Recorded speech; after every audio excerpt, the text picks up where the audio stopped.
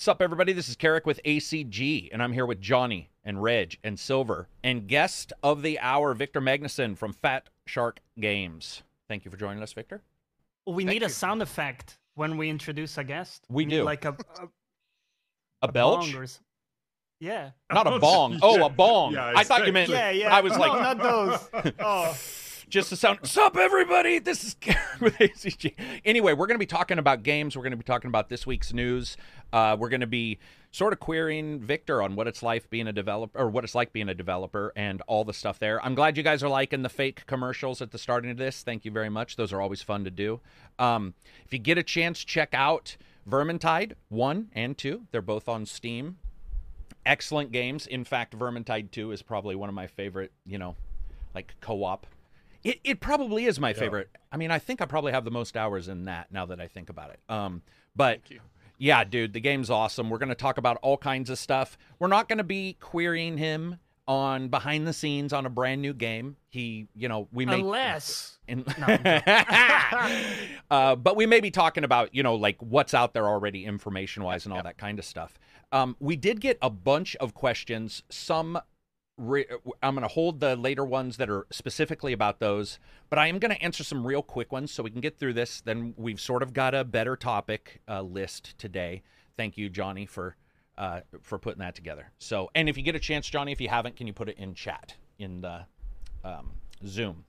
Sure. So the first thing I want to get out of the way, let's see, real quick questions. Oh, first of all, donation. John Miller donated $64 in the last couple days, twice, and he contacted me and was wondering, if I was gonna, pimp that. And here we go. Thank you very much for that. We only do the podcast on Fridays, though, so I don't really like to just tweet it and say thanks for the money, some random person, because everybody might think something nefarious was going on. So I do want to say thank you very much for supporting the channel. Super chats are, as well. All of you guys.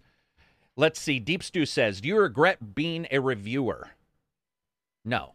That's an interesting question. This feels like we're already getting into weighted questions here. What does that mean? Why is that the first question?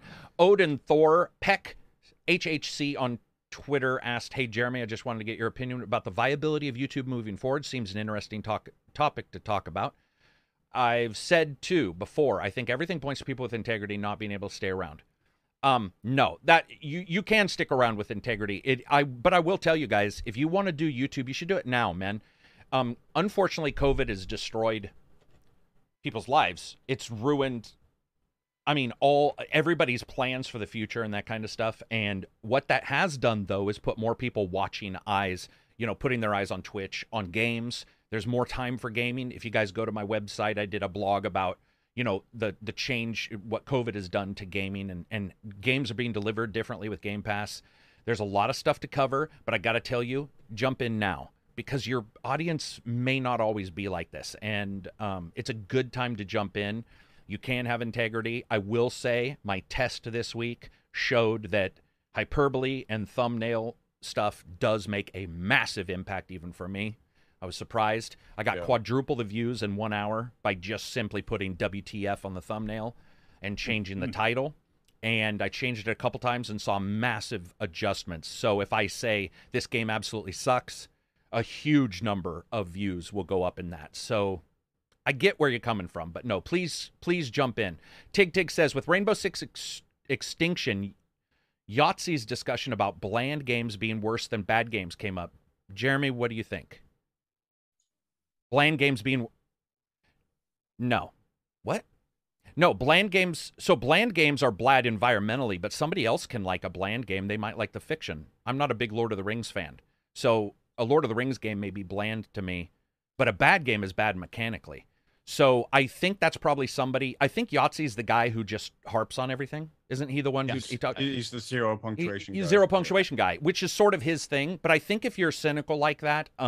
you start to get a cynicalness that can creep up. But I would say no, bland games are not where bad games are just bad, man. Bland games, I can say it's bland, but I've said games are worth buying, even though I wasn't interested in the fiction, because it's still a good game. That makes no sense to me logically. And then last, Barstow. I now have 18 hours already in Rainbow Six Extraction, I'm enjoying it immensely for the price, even above Game Pass. I watched a couple reviews, and while it was doing good, I saw a couple that were very negative towards it. But each review had all these, I think Carrick calls them caveats, before the review started. Like the reviewer was trying to explain away whatever was good in the game. Is that just Ubisoft hate? Or something else? I don't hear you do that. I don't want to talk about other people's reviews. I have no clue. Does anybody have any? I don't know. People say what they say. Does anybody have anything to say on that? I mean, no, I haven't read the reviews or seen the reviews in question, so I can't speak to it. Yeah. I think caveats make you comfortable.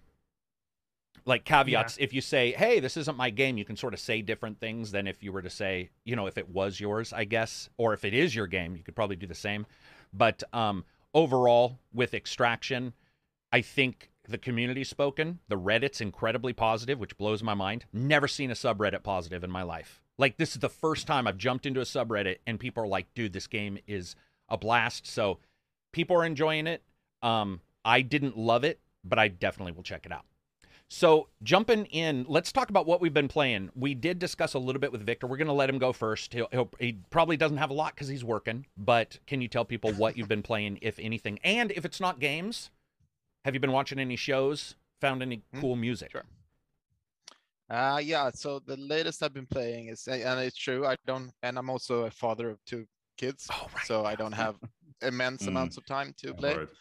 Right. And I found myself so I've been watching a lot of TV actually, because in the evenings I'm so tired, so I usually end up scrambling around YouTube or watching some show. Mm-hmm. But I've been playing Halo Infinite before Christmas, and I think it was really good. It was a really long time ago I played a Halo game. I don't think I've played since 3 or something like that.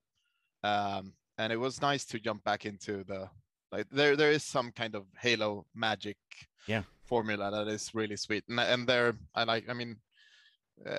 weaponry is awesome. I really like the I think it's really inspiring how they're really good at making different versions of the same type of weapon, but having a little bit of a twist. So there's 3 versions of a sniper rifle. There's 3 versions of an assault rifle. And they all have these unique small mechanics that make them different, good for different things. And I don't know if it was your review that I listened to one review, and it had a really good point. The whole sort of switching weapons mechanic that they have. That you sort of switch out. You only have 2, and you always switch them out because you run out of ammo when you switch. And that's it keeps the gameplay really fresh at all times, I feel, which is nice. Like you're not sort of stuck with the same weapon that is the best one. And I really like that. And I think the campaign, I've only played the campaign. I'm not a big multiplayer guy because I get just way too stressed and freak out and can't do good. So, but the campaign, I think, was really nice. It's I'm not done. I think I'm at the last mission or so. We're gonna judge you on your choice of best weapon in Halo. What's your favorite weapon in Halo? What's it called? I usually end up going with the what's it called? Needler. It's one of the military weapons. The Magnum? No. It's one of the rifles, the one with the scope. It's sort of battle like rifle. Right. Isn't that the battle rifle? Yeah, the battle rifle. I really like the battle rifle. The 3-round burst. Right? What? The 3-round burst, right? No, the single shot. Single shot. Single shot. You can hold it to right. A single shot from reach on. Yeah. And then I like I like to have a sniper rifle and the battle rifle. That's usually what I tend to go to. And then after a while you switch it out. But those are probably the ones I always when I go to one of the, what was it called? The little strongholds. The FOBs. The FOBs, the FOBs. FOBs, yeah. That's the 2 I always pick from the FOB, and then I just sort of roll with whatever I find. But yeah. All right. I mean, we got to kick him off. Rifle is it's the Needler, baby. Extra. Come on, the Needler. But the Needler in this one feels kind of weak. I don't know. Yeah, you weren't the only one. You weren't the only one who brought that up. Yeah. No. Yeah. I haven't really found a super good use for the needler in Infinite. I don't know. I might just be doing it wrong, but I don't know. No, you're probably doing it right. It's just the idea whenever you hit somebody with it and they walk around a corner and they think they're fine and you hear that explosion nice. and they die and you're just like, this is the most satisfying secondary kill. Or you get to run away from, like, back away from them as they explode. Do you know what I mean? Like, walking away from an explosion in a movie. Yeah. I know that. But I mean, the needler is a nice sort of panic weapon. You just sort of spray in the general direction of whatever you want to kill. Yeah, my general gameplay style. But I really enjoyed it. Very cool. What about you, Reg? What have you been playing? Oh, no, you got more? Go ahead, Victor, if you got more.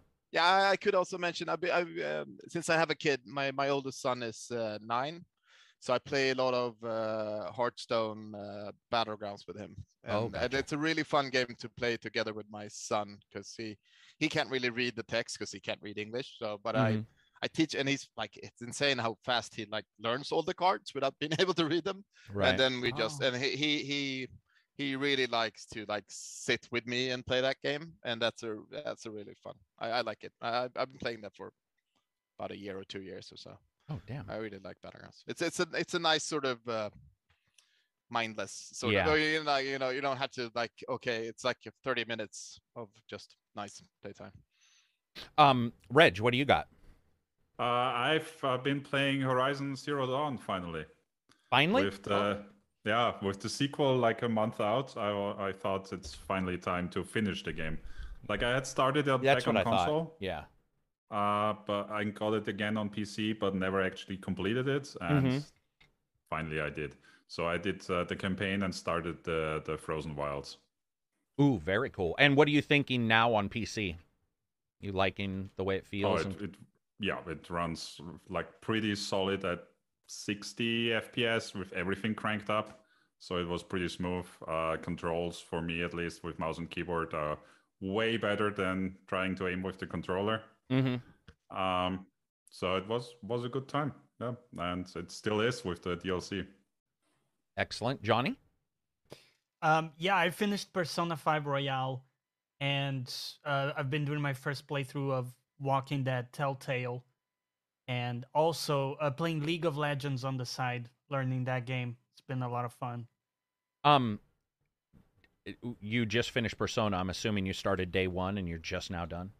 10,000 hours of Persona. Honestly, that's how it feels like. I did like 40 hours in the original. I stopped for months, right? Which is like the first chapter of that game. Dude, I thought I was far in. Looking back, right? Yeah. That was cute. But then when Royale came out, I got like the urge to play again. And of course, you have to play from the beginning. So I clocked just under 100 hours in this playthrough. Add the 440 hours from the prior. It was a big investment. I'm happy I did it. I'm also happy I'm done because I'm really burnt out with, the long JRPGs. I think I've kind of outgrown them in the sense that, they kind of. So you're saying a JRPG with just Tifa as all 5 characters you wouldn't play? That's what I thought. Hours. If it's Tifa, he'll play it. That one. Yeah. 400 hours a day, you mean? Yeah. Pass that quite as he's got his Tifa pillow right outside of camera view. What about you, Silver? I've been mainly playing through God of War again, this time on the PC. Just having fun with that. And give me God of War again. And nearly at the end, I just killed the Valkyrie Queen. Just about to round off the last few things and call it a day for that version. What do you think on the PC? Are you noticing? Are you like, it's about the same? Are you happier with the PC version? Is there any bonuses you picked out of it? I mean, I'm using a gamepad. One thing that's really annoying me more than it did on the PlayStation is the vibration in the gamepad feedback. You cannot turn it off. Yeah. In the PC version of God of War. And it vibrates for pretty much every single thing you do. You start sprinting, it starts vibrating. Like you open a door, it starts vibrating. Like it vibrates like every few seconds, like pretty much endlessly. It gets pretty annoying.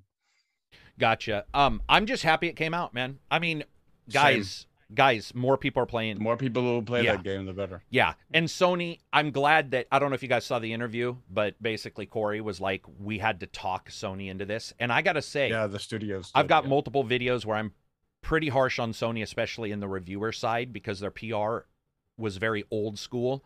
And the way they did that, and I don't mean I expected something, I mean just their communication. And that's completely changed. It's not even in the same stratosphere of where it was and how to deal with people. And I think Sony's coming to grips with, we got to get Nintendo to do it. Nintendo's still 25 years ago. They're still signing into GeoCities, but I mean, still checking their MySpace. I just think that Sony is coming forward and saying more people playing is good. I mean, what's wrong with it? Like, it's, to me, the platforms, especially cost-wise, you can get a PlayStation for, you can get a 4 or a Pro for what, $299 or $399? Is that what their cost is for a Pro? I think that's their cost, right? Because it's $499. I don't know these days. And you can't get a PlayStation 5. It's very difficult. But you have these different levels where people can come in and enjoy your game. You can get a PC. You can spend a tremendous amount of money, sell your card to get a graphics card. And you can do PC version or you can do console version, and it's awesome. I hope to see more games. I will read Super Chats in a second, but I want to cover the games I've been playing. Extraction, still playing it, which surprises me, even though I wasn't in love with it. Back 4 Blood, been playing a bunch, doing a bunch of D&D on the side. Not a video game D&D, but D&D with my friends, trying to get that set up for some streams for the patrons. And Back 4 Blood, Reg and I played a bunch with last week with Gaming Addict, Rush. Johnny jumped in for a couple games, and those have been just really fun. Yeah. And then I don't think I can talk. You guys can look at the release schedule, but I think right now the NDAs are like you can't even say you own them or that you have them for review. So there's some games coming up, unfortunately. And then let's read Super Chats real quick so we can get to the meat of this. Blake Studwell, $5 Super Chat. Thank you, Blake. He says, what keeps key creative directors and employees from leaving Activision before the Microsoft deal is done? Isn't that what happened with Rare? I think Rare had people leave prior.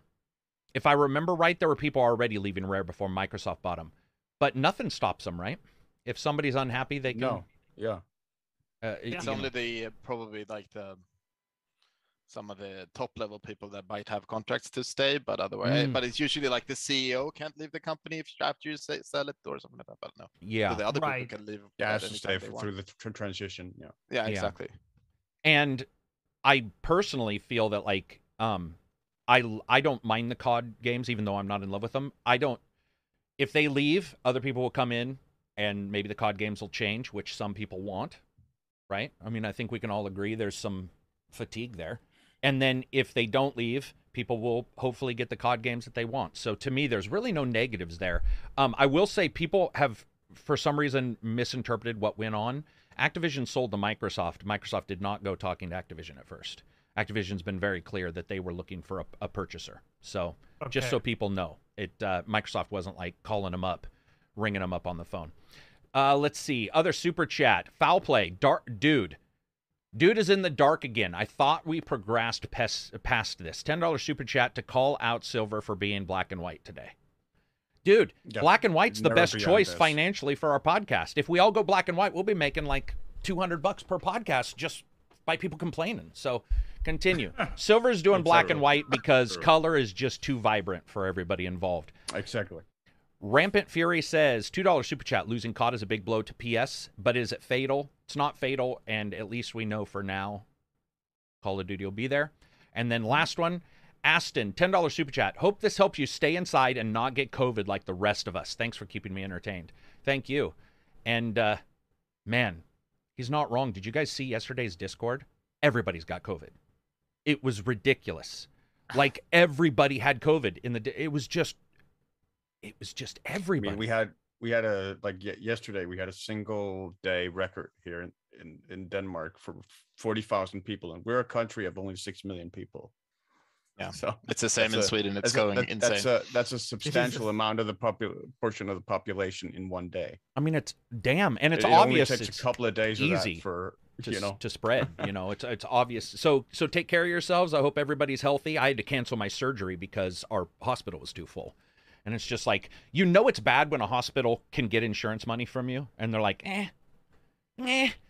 come back later. And I was like, dude, this is a lot of money you guys are getting.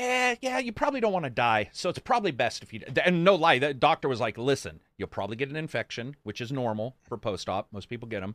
And you might get COVID and that would ruin the surgery. So probably not. And I was just like, damn, this will be the third time being turned around. So everybody stay safe and thank you for showing up for the podcast. So let's get into this. People are going to want to know about Microsoft and Activision. So we're going to cover the news and then we're going to ask Victor some questions about development. Everybody's free to talk about whatever they want in here. Be aware Victor works at a company right now, so some things he may or may not be able to say or that's how we do things. We're not beholden because we make no money and we just do a random podcast. Victor actually has valid employment.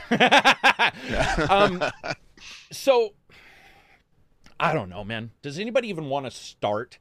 Activision, it gets announced. I can tell you guys, it was a pretty big surprise for a lot of people. I saw a lot of people saying, "Is this a fever dream or something?" Because I was the amount of money. I was impressed that they managed to just keep it such a tight ship that there were no leaks whatsoever. Yeah, I would, and that money, guys, with a deal of that magnitude. Yeah, it's more than Nintendo is worth. Yeah. Right? Isn't that? I mean, dude, that's a lot of money. Billions, man. Like when Imagine if they did like a hostile buyout of Nintendo, like a hostile takeover. Microsoft. Well, people asked that. They were like, "Why?" Blah blah blah. And I'm like, "Well, Activision was trying to sell. Have you ever seen? Look at Ubisoft and Vivendi. Yeah. What did that go on for 5 years? Where like Ubisoft was like, we are not selling to you. Yeah. We want to keep our sexual harassment to ourselves. I'm just joking. Yeah, I mean, remember with Bethesda, it already it was a big monetary deal, and that was 7.5 billion. LinkedIn was 18 billion. Right. And wasn't Zynga like 30 or something?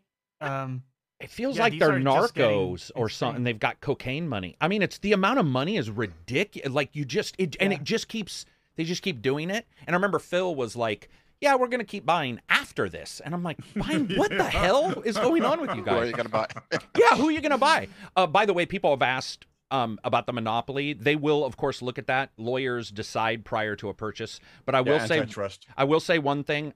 Monopolies usually revolve around this is what, like, one of the things I do is like when it comes to a monopoly, it's usually the ability to linchpin or corner the market on one particular thing or create massive change within your monopoly. One thing people are forgetting is if this was EA, you can bet everybody would have jumped on it. EA is a massive publisher and they've got games everywhere. The difference between Activision and that is Activision's only got a couple games. They have a bunch of IPs, but people were mistaking thinking, oh, this is going to instantly be shot down. EA, I can tell you, or Embracer Group, I don't know who could buy Embracer Group. That's ridiculous now. They own every IP that exists. But, government will look at it and decide. Existed. Yeah, dude, their back catalog. I mean, there is for those of us who are a little older, there are sort of uncomfortable memories with the 90s and Microsoft buying stuff up, right?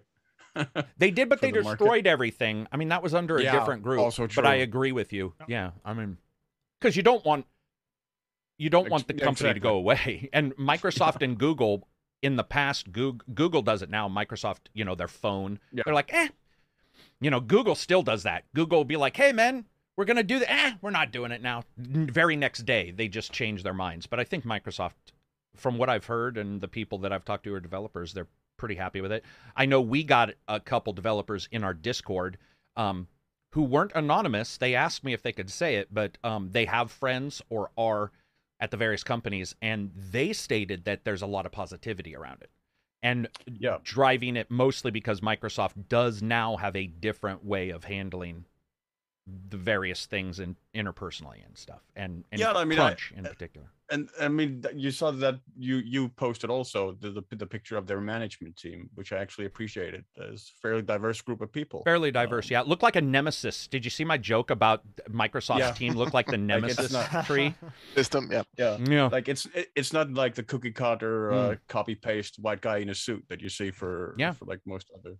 Microsoft worldwide, they show it more than I think Some do.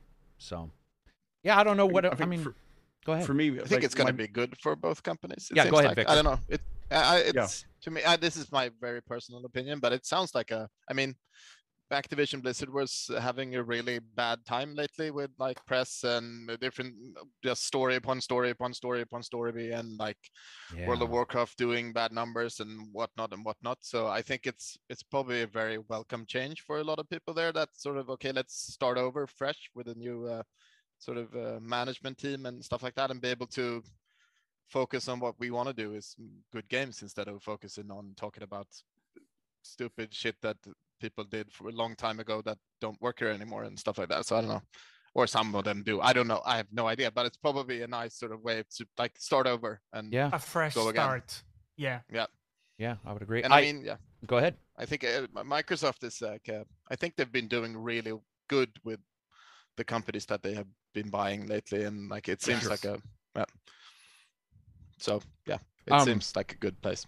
Did you guys? I don't know, like when all this was announced and they were doing it, and you see how much money and then people moving around. One of the things that in Microsoft is they do allow for people to bounce around, and there were people at Activision going, oh, now Obsidian and Bethesda are with them. Maybe, as a developer, I don't have to stay with Activision. Maybe and Microsoft has been very open about teams and moving people around if people want. And yeah, dude, I don't know. For those people, at least, I think that's just awesome for people to be like, dude, we can sort of get, like you said, get back to the actual games. Not that you should ignore the issues, but what I'm saying is you have to at some point continue to move forward or continue to develop. Yeah, and start over and like, let's not do that again, and let's go make good games instead of being idiots. I mean, in that way, it's awesome. Go ahead. What were you going to say? I think part of my concern is I see Spencer saying and doing a lot of the right things, and like the leadership team at Microsoft. But Spencer is just one person, and he's a human being. So my concern is more what's going to happen when he leaves and somebody else comes in, maybe that doesn't particularly agree with that direction, and then goes instead maybe, oh, NFTs, I think that is actually a good idea, or whatever. And all of a sudden that you have this massive ecosystem with Game Pass that Microsoft has built that sort of taps into a potentially with huge potential, I think, for a kind of exploitation with all of a sudden you get ads in there or whatever. But don't you also believe that making people's, I mean, the positivity now is better than no positivity and worrying versus worrying and having better situations now? Does that make sense? Am I making? Yes, it does make sense. Yeah, and I also think because that of course Phil there are Spencer, positive aspects. You're right. Yeah, I get what I you're think saying. Just to follow up on that, I think he would be able to find someone that shares a similar vision instead of some random person popping in with completely different like ideology and stuff. That seems very strange. But that's if Spencer gets to appoint it and it isn't the board or whatever. Or he doesn't die of a heart attack or something stupid. Like, did you guys see this morning Meatloaf passed away? The singer? Yeah, that's heart-wrenching, man. Like, that's sad. Everybody I like's dead. We were talking about one of my favorite shows of all time is Babylon 5, which is an old sci-fi TV show. They had a dinner episode. 7 out of 9 people are dead. And I was like, man, you're old. Except they had died at early ages. It just sucks, man. There's just like every time. Betty White. Talk about like an icon for me. Like dude, that lady cracked fuck out of me. Like she was funny as hell. And it's just, this year has been pretty shitty. Spencer is talking through his teeth as always. He's backing it up with action there, Lance. Yeah. So at this point, he's got a good track record, man. He does have a pretty good track record. DRLS Sword, $15 super chat. Anyone played Total War Warhammer 3? Some YouTubers got it already. I cannot discuss that. But cannot hypothetically discuss whether or not. Yeah, I gotta look at some stuff, but I know a bunch of people are playing that game, and it's looking. We're gonna talk about it in a second because I think Silver also put it on the list, and I wanted to talk about it too. Mm-hmm. So, Louis Anderson died just now. The comedian? He died today. Yeah. The comedian? the heavyset comedian? The looked a little bit like a baby even when he was 50. Is that who we're talking about? Oh man. Wait, no. Somebody else said Louis C.K. died. Nah, that's I not. think they're No, trolling. not us. Louis C.K. Jeez. Yeah, they're trolling. Wow. I do have one house. quick question about the Microsoft thing for you guys. Do you think we're gonna see WoW included in Game Pass and this massive boom of WoW players, influx into Game Pass? Like, surprise, it's included in Game Pass membership. No? Probably not anytime soon, but eventually, most likely, I would say. But yeah, on an Xbox, I don't know. That's going to take a while. If they can make that, right? Because they wouldn't need to adjust it. I'm looking at towards what they did with Bethesda and Elder Scrolls Online, and there they didn't do anything. They changed nothing about the business model. So I don't know why they would here. No, I don't think so either. I mean, maybe in 5 years when everything is different, maybe they do, but I don't think to begin with. No, probably not. Okay, interesting. Because they seem to be so keen on getting everything under Game Pass. I was like, is this so Johnny, also... you're like me. I'm the type of person that like some boxers, if they've got somebody on the ropes, they might take a breath. Yeah. I'm always of the assumption that if like I was Microsoft, I'd be like, we already got keyboard support. WoW is coming tomorrow. We got blah, blah. And it would just flood it. But that is actually dumb. It is very dumb because you do end up shooting all of that good PR and everything in one small group. And then, it's almost like Sony last year had a great couple of exclusives, but then Microsoft had ones in weird empty spots. And suddenly people are like, whoa, there's a lot of Microsoft. And you sort of lose a little bit of your edge. Almost, yeah. They couldn't actually do that because there's rules that you have to be able to play with a gamepad and stuff like that. So you to be able to release a game, and I assume they have to adhere to their own. Yeah. So they're not on Game Pass, but like on an Xbox. Yeah, I don't know. I mean, Final Fantasy 14 did a great job. I know, totally different games, but does Final Fantasy 14 have all the tabs like WoW? Dude, WoW has. It doesn't have nearly as many tabs. Okay. I don't know the game. I was just providing an example. Like they did a great job with controller. Where it's totally playable. So maybe there's something they can do to. But I think 14 was designed with a controller in mind. You're right. I don't think that was like an afterthought. Yeah. I mean, dude, I played it on PC and PlayStation at the same time, actually. Yes. Oh, okay. So, yeah.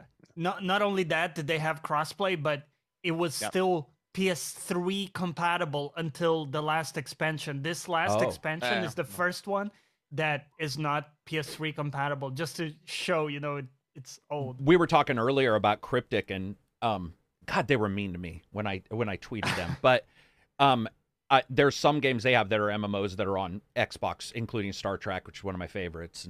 But those were all based around low number of the specials. Like Secret World, one of my favorite MMOs, has 6 or 7 hot buttons. That's it. Those are my favorite types of MMOs in the first place. Daybreak, we've had their developers on. They made DC Universe Online, one of my favorite MMOs. That one's also made for a low number of powers, but WoW is redonkulous, which is probably why Star Wars is not on there too, because it's just tabs, man. Hot bar after hot bar. It's ridiculous, like dude. 70% of your screen usually is actions and stat bars. Yeah, that's it. Yeah, and then you have to remember, kind of like in a fighting game, which combination you're running for the hotkeys, like 4, 5, 6, 4, 6, 7. Oh, the world's longest controller combo. A, B, B, B, X, button, up, down, exactly. A, B, B. Yeah. I play Elite Dangerous more on my Xbox by 10 times. So they can get some pretty complex games on there. I mean, I was quite surprised that Elite Dangerous is more enjoyable on my Xbox than my PC well, I stream it and it looks perfect on a huge tablet, which is why I like it. But still, they did that. But I do see other stuff coming, but yeah, probably not that. And then, so that's about 80 billion, which sounds stupid to say out loud, but you have people who've broken down the other costs of other companies, and that's one of the reasons why I did the thumbnail. Is a lot of people are worried about the danger of ignoring even a monopoly, but just all of these coming into one place, and then how they get made. I do have to give it to Phil though. in his interview with Gene Park. Gene Park's a really good journalist. He got Phil to, I think he got Phil to slip up, because Phil doesn't just, even on Giant Bomb, who he knows, he doesn't slip up. And Phil dropped the name Hexen. And I got to tell you guys, if there's a Hexen game coming, that's the first time you'll see true emotion from me. Like, I'm with you. I'm with you. That game is, I mean, I see people when a Pokemon's announced and they're crying, and I'm like, dude, seriously, come on. But if Hexen got announced and they were like, because Power Slave's coming, we know that, one of my favorite of all time, but it's being a remake. But if a AAA Hexen came out, guys, give it to Bethesda like they did with Doom. Yeah. It's going to be exciting to see, regardless. Moving on from there, I'm going to verify we don't have any big questions about this. I read Foul Plays. People are talking about COD, but I think, for now, Microsoft said their desire is to have COD on PlayStation. My opinion is that means, and I think everybody agrees in here, is that right now there's deals in place. And after that, we'll see, right? Looks like a lot of Hexen fans. We're all old people. That's why. Well, actually, I guess we do have a couple young ones who are in here, but Hexen, Heretic, Doom. But I think Hexen is probably the biggest one. Heretic was the sequel, I believe. Wasn't it? Well, which one was one? Which? I can't remember. So Hexen was on the Sega Saturn. That's the only reason I remember it. It was on the Sega Saturn, and it was the full, slower. I think Heretic was the sequel. Yeah. And Heretic was third person. And Hexen was first. And that's why I'm talking about Hexen. The first person one. The one with where you could turn each other into a chicken, right? Yes. That's Hexen. Wasn't there like in multiplayer you had like a wand or staff or something like that in the spell was you turn each other into a chicken? And it also did. Am I confusing it? No, that's Hexen. And they had a bunch of puzzles in it. And I think Heretic though, if I sort of, and I don't know as much about Heretic, but I believe that either a lot of the developers or it was the same group of people. But regardless, I think you could play it in first person as well. I vaguely remember Heretic. You mean first person? Gotcha. Yeah, gotcha.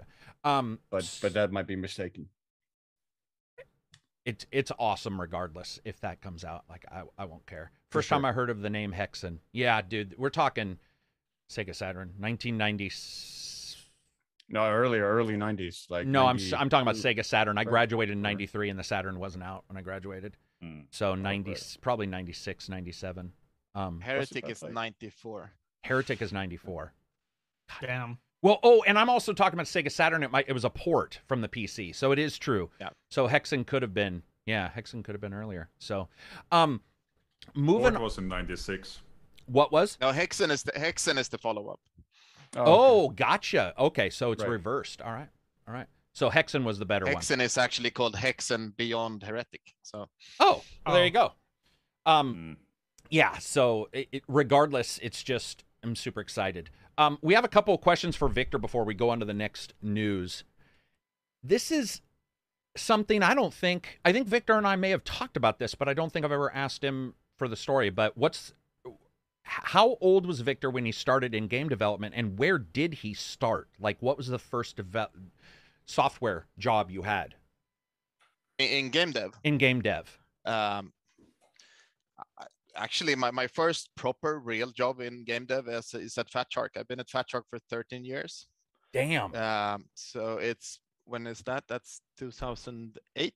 And before that, I studied game design and graphics at the university on a small island called Gotland, outside of Sweden. And before that, I was actually studying to become I was studying financial economy. I thought I was going to go into finance, but then I had a summer internship at a finance bureau here in Stockholm, and I just wanted to kill myself. So I was wondering if that was coming. Right. Yeah. And my oldest buddy, a guy called Gustav, who works at Avalanche as a level designer, he had found this school at Gotland where you could study to become a game designer, and I was like, what, you can study to do video games? Are you fucking kidding me? So I just dropped out of school, went to Gotland and studied the game design for 3 years. And then I came back, and after about 6 months, a year, I had a small sort of internship job at a a mobile sort of event company that did they did like for big companies. You had like they did like treasure hunts on the mobile phone and like stuff like that. So you maybe like a big company like Ericsson or something like that, they have like a conference and they wanted to do something.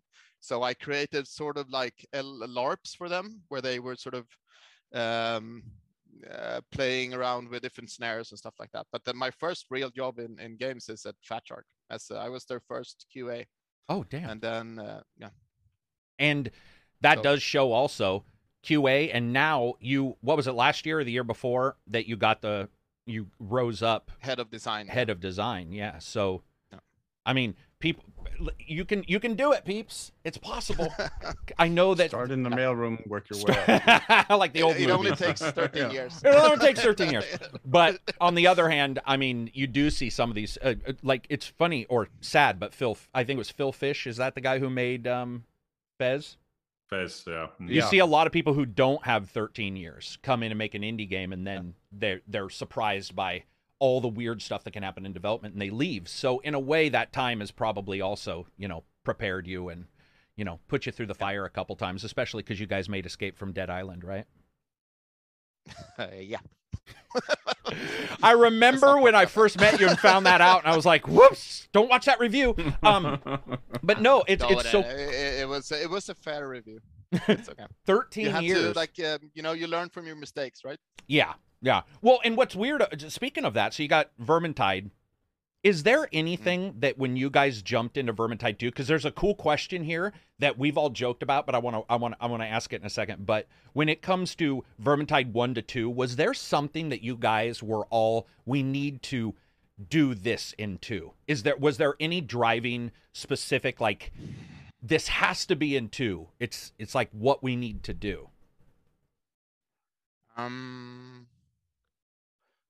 think probably the biggest thing was to create like a better progression system, but more choices. So the class system is probably the big thing we wanted to add. But in general, we just wanted to do a do-over, basically, like do it again and do it better and do it just like because Vermintide 1 we did it maybe was like 1.5 years, a little bit more, maybe something like that. So it was pretty short development cycle, and I mean, it turned out really good. We're super proud of it, but there was a lot of things that we wanted to do and we didn't have time for to so it was just basically getting a second chance at doing the same game again, but just doing it right this time, pretty much.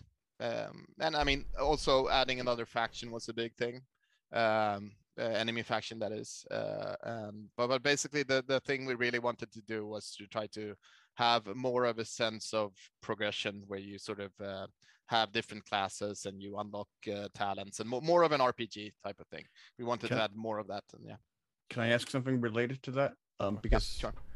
What really impressed me with Vermintide 2 is you made every single character. I have like 150 hours in it, and that's because I took every character to like level 30. Awesome. Yeah. Because I really enjoyed how every character played. It felt really, really well balanced for fun, each one just in separate ways, from Solspire to Sienna to Kruger to Barton and Kerillian. Like they all felt fun in different ways. So that was something I think you guys really, really nailed. And I'm just interested to, how do you get that balance right? We have, while designing the games, we use something that we call gestalts, or I don't know really the That's a pronunciation. Yeah. So we make up these. It's sort of play styles, right? So we have for the melee combat, we have like a smiter, a tank, a ninja fencer, which is a made-up word that we made up, and then. And then for so like the smiter, like the smiter personality likes to just hit things and it should go boom or it should die fast and stuff like that. The tank likes to like keep the rest of the team alive. The ninja fencer is like a what's it called, like a CS:GO player, likes to jump around, take like headshots and stuff like that. And then we just make sure that we have elements of like one character or one weapon is not allowed to have all of the gestalts, right? So and like Kerillian is the like Ninja Fencer peak of Ninja Fencer, and also I would say Saltspire as well is like the other side of that. So they're like the super precise. You want to hit people in the head. You want to be, and then you have Kruber, who's like a smiter tank, and then you have Bardin, who's more of a tank or maybe a little bit smitey and stuff like that. Of course, and then they have some weapons that allow you to sort of take a trip into another gestalt and stuff like that. But that's sort of how we lay it out to make sure that we have the spectrum and try to give different players different sort of if you're this type of player, you will probably gravitate to this towards this play style, and pretty much that's how we try to do it, at least. So yeah, and then if you like them all, that's awesome as well. But I mean, and that it makes you like, if you've been playing very much of one of the characters, you have gotten used to one play style, and then you switch it, and then you realize, oh, I can play it in a completely different way, and that's the good part. I remember the dwarf, the crossbow, and being like, oh, because dwarves, I'm just always like, man, I'm gonna have to get up close. It's all gonna be about soaking damage, and instead I could kill some people with the crossbow, and I was like, okay, man, I can do a little bit of both. And then you go in, you find out, he's not as strong as some things, but dude, Vermintide also is probably the first game that I noticed, and I think you and I talked about this on a developer podcast with Adam, but your guys' spawns are in places so you always see them crawling. You know, you see the Skaven, they're never, and there's a lot of games, people don't realize there's still a couple games where the enemy's right there. You see them literally come into the world, and you're like, dude, he's right there. I can see him. What's happening? And it does happen in our game as well, but yeah. But I got to admit, I haven't noticed it. And it's like guys crawling up out of buildings and off of walls. That just added so much for me. And being able to sort of feel like they were coming, you never knew where they were going to come from. And when they did pop up, I mean, you figured out over years or hours of playing. But I think after hours of playing, almost any game is a little bit more deep. You know, you can pick it apart at some point, but the magic starts to go away. Yeah, and then also the weapon impacts. I still remember, other than Messiah, Dark Messiah, Might and Magic, Dark Messiah. Yeah. That one had good impact. But then you get Skyrim, which people love and I love, but it's there's no impact. Far Cry Primal, one of my favorite games. There's minimum impact. I still remember playing the first time and hitting somebody, and like, I don't even know if it stopped the sword, but it felt like things were hitting. And the massive increase in that, the feeling of like feedback to the player was just like, I remember going like, oh, I know I hit him, versus I saw my sword. Like, some games you just sort of swing and you're like, I know I did some damage. That game, I'm like, no, that hit somebody. And there's something tangible about that, like I said, even some games I played even recently where I'm like, this combat doesn't feel good. We put a lot of effort into making sure that that's sort of, I mean, that's sort of our secret weapon, is like, we have figured out how to do melee combat in first person really well. Dude, like, and not many have, not many people have. Yeah. No, I'm sorry to cut you off. It is super difficult, and you have to put a lot of effort into it. There's a lot of animation tweaking and effects and sound, and everything has to be exactly right. Like making Darktide now, when we've sort of started over, you realize how much effort we put into getting Vermintide just right. It's a lot of work to get that stuff right. Reg had one of the best games of Vermintide. If you just remove one element, the magic sort of disappears. It doesn't work anymore. If you don't get the sound just right, there's something you can't really put the finger on it, but there's like, it doesn't feel great, and then it all has to click. Another thing that feels great in that game is, as a dwarf, you're staring at everybody's nutsack through the entire game. And I know that people wanted him taller. I love it. Because I went into the tall grass and I was like, oh my God, guys, I couldn't find these guys. They were like, we're over here. And I'm like, where? Because it felt so awesome. And climbing to a rock and looking and going, oh, you guys are over there. I love that. Sorry, go ahead. That's also a trick that we did that sort of paid off way more than we thought it would. Just moving the camera of the player to like getting it low for Bardin and having it a little bit lower for Kerillian makes you feel like when you're playing Kerillian, she moves faster than the other characters, but she doesn't. Oh. And like Saltspire is a little bit taller, so you feel a little bit taller, and like, but they all move exactly the same speed, but it feels like you're sort of really moving. I'm mind blown right now. They actually move at the same speed. I was convinced Kerillian was faster. In Vermintide 2, maybe Kerillian moves a little bit faster, but I know in Vermintide 1 she did not. But everybody thought that she did, but she didn't. Yeah. If you guys want to know, that trick for sure works, because I don't know if you guys saw Loeb, Jonah Loeb, he's art director for Skyrim, did a behind the scenes on their anniversary, and he was talking about how they faked going faster with the werewolf. So you can't go faster because the engine wouldn't load, and it was too fast. So they lowered the camera and they put a zoom. And so they were like, people thought, people were like, dude, it's like 1,000 miles an hour. And they're all, no, it's the same speed as the fastest horse. Like it is quite literally completely fake in thinking it's going that fast. But that's how well, an adjustment to a camera. Change to the camera perspective is like, that's the super trick of making you feel like you're moving really fast, but you're not actually. Yeah. Right. No, that's very cool. And then here's the next question. And I love this. Victor, when a game is being discussed before, now I know that you've done Vermintide and Vermintide 2, but maybe you've heard this from others, but when a game is being discussed before anything is done, can you explain what that day or meeting is like? Is it just people putting their feet up, throwing ideas on a whiteboard? And this has come up a lot of times, like what's that, is there a day?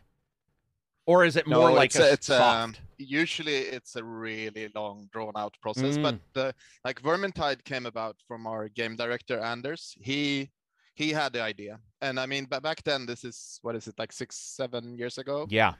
Or I mean, it's even further when we started it. So and we just felt that nobody had made, and this has completely changed lately, a really good, solid co-op game for a really long time. Like Left 4 Dead, we all loved Left 4 Dead, and they weren't making any new Left 4 Deads, and we hadn't seen any game like that for a really, really long time. So we just felt like a Left 4 Dead type of game, and then a lot of people at my company are like hardcore Warhammer fans, especially Anders. So what happened was that he called up Games Workshop's customer service and said, "Hey, my name is Anders. I work at a games company called Fat Shark. We have done blah, blah, blah. I want to make a game set in Warhammer. Who do I supposed to talk to?" And they're like, okay, you should talk to like these people. And we flew over, and Anders just sort of told them the pitch, like, we want to make Left 4 Dead plus Warhammer. We think it's a great idea. It's going to be awesome. We have done all these previous melee combat games, War of the Roses, War of the Vikings. So we know how to do melee combat really good. And they were like, yeah, sounds awesome. Let's do it. And then, so that's how it happened. And like Darktide, which is like what I'm working on right now, that is something, I mean, when we were making Vermintide, we were always like talking about, we have to do a 40K version. Like it would be insane not to do a 40K version of this. Like it would be so awesome. So that is something we've been talking about since like doing Vermintide 1, basically. Oh, really? Oh, interesting. Yeah. Okay, so it's sort of a soft thing for you guys. Like it's not exactly like one day everybody. We've always joked about that. Most of the time. Yeah. Let's see. Looking here, reading some of these. Some people are saying that, love the dwarf. So unique to see the game from Dwarven eyes. Yeah. All you see is crotches. Good job. I love it, but man, it was, I love being, the sense of scale is a big deal to me in games. And so they did a really good job with that. I mean, he was probably my favorite character, Bardin. I mean, I'm a Bardin player as well. I mean, the Iron Drake just burning scores of rats is so satisfying. We can jump to this. Microsoft has definitely got a soft spot for these kind of games, and it's funny because, like you said, nobody was doing them. But now that has changed quite a bit. Yeah, it's pretty crazy. There's so many of them. And what I personally believe, and I fully, this is not BS. I fully believe that when a game is being made by the Vermintide creators, it's going to be different than when it's just like Back 4 Blood was made by Left 4 Dead type. Like people sort of know some of those devs and know some of what they're doing. Or actually it wasn't them though, was it? Was Back 4 Blood the Left 4 Dead guys? Rock. Yeah. Okay. I was just making sure I wasn't talking about. They made the original sort of mod of Half-Life, and then they got brought into Valve, and then they completed it together with Valve. Yeah. So when you guys announced it, there is a couple times where you're like, oh, that fits, and that was one of those times where it's like, I mean, I can see why you guys would have been talking about it because it does fit. I'm excited to see it. Dude, I've lived through some bad. Remember, Games Workshop, they've had some bad decades where their games were horrible. And then all of a sudden, not that they have a lot of games. That's another thing. There was Renaissance, yeah. There was. And it was cool because I'm a big fantasy Warhammer fan, a little less than Warhammer 40,000. I'm more of I like to role play in that world. And the idea of finally seeing them, except for who are the guys that I hated? Guys, they caught me by the neck. Is that just the man catcher in Vermintide 2? The dude who catches you by, remember he drug that, except for that. Yeah. Except for that. Everything in that game is awesome except for that. I hated that guy. I just knew. Packmaster. Yes. Yeah. And I swear to God, there's a code in there that says grab Carrick. Wait, the Packmaster? Because I was the only guy who ever got one. The guy who like carries you, who like gets you and hooks you up with the by the neck, and it was always me. You probably don't know, Johnny, because it was me. Every time we played, no one else got that. Maybe they hate dwarves. Carrick is there. Get him. Well, and the name is from Warhammer. Carrick is from Warhammer, so maybe they figured it out. But it's awesome. It's awesome to see that continuation of Games Workshop as a success because I lived through some bad times. People are asking us to talk a little bit about Dying Light 2 and the new games in February. So we've talked about what we're interested in February, right? I think most of us were saying Dying Light and Horizon Zero Dawn 2 or Warhammer 3. And Elden Ring. 3 and Elden Ring. Jeez, see, that's the problem. February is ridiculous. Victor, when you get stuff like this, I know you can't play a lot of games. Even if you weren't working, like you said, you have children and all this stuff. Do you sort of watch other games that aren't? Yeah. Okay. Yeah, I watch a lot of YouTube clips and stuff like that, and Twitch and stuff like that. Yeah. Sure. And do you sort of identify like a game like you want to get in a year when you're not busy, or how do you go about buying a game as a developer? What do you do? Do you wait for a sale like a lot of people, or do you jump in right away on some games? Yeah, definitely. I buy a lot of games, and with like Game Pass and stuff like that nowadays, I just download whatever I feel like. But and also we buy a lot of games for the company as well that we can sort of try out and see things and stuff like that. So see good ideas. Like pretty much. Yeah, exactly. But I'm really I haven't been a big like Souls guy. They are too difficult for me. Yeah. Or like too stressful. I can't take too stressful games. I just freak out. But I'm actually very keen on Elden Ring. The whole sort of Souls plus Zelda type of vibe really is turning me on. So that's something I am excited for. So I hope I can sort of stomach the anxiety of playing a Souls game and power through. Reg, are you getting Elden? Because I know you're not a Souls fan, but are you getting Elden?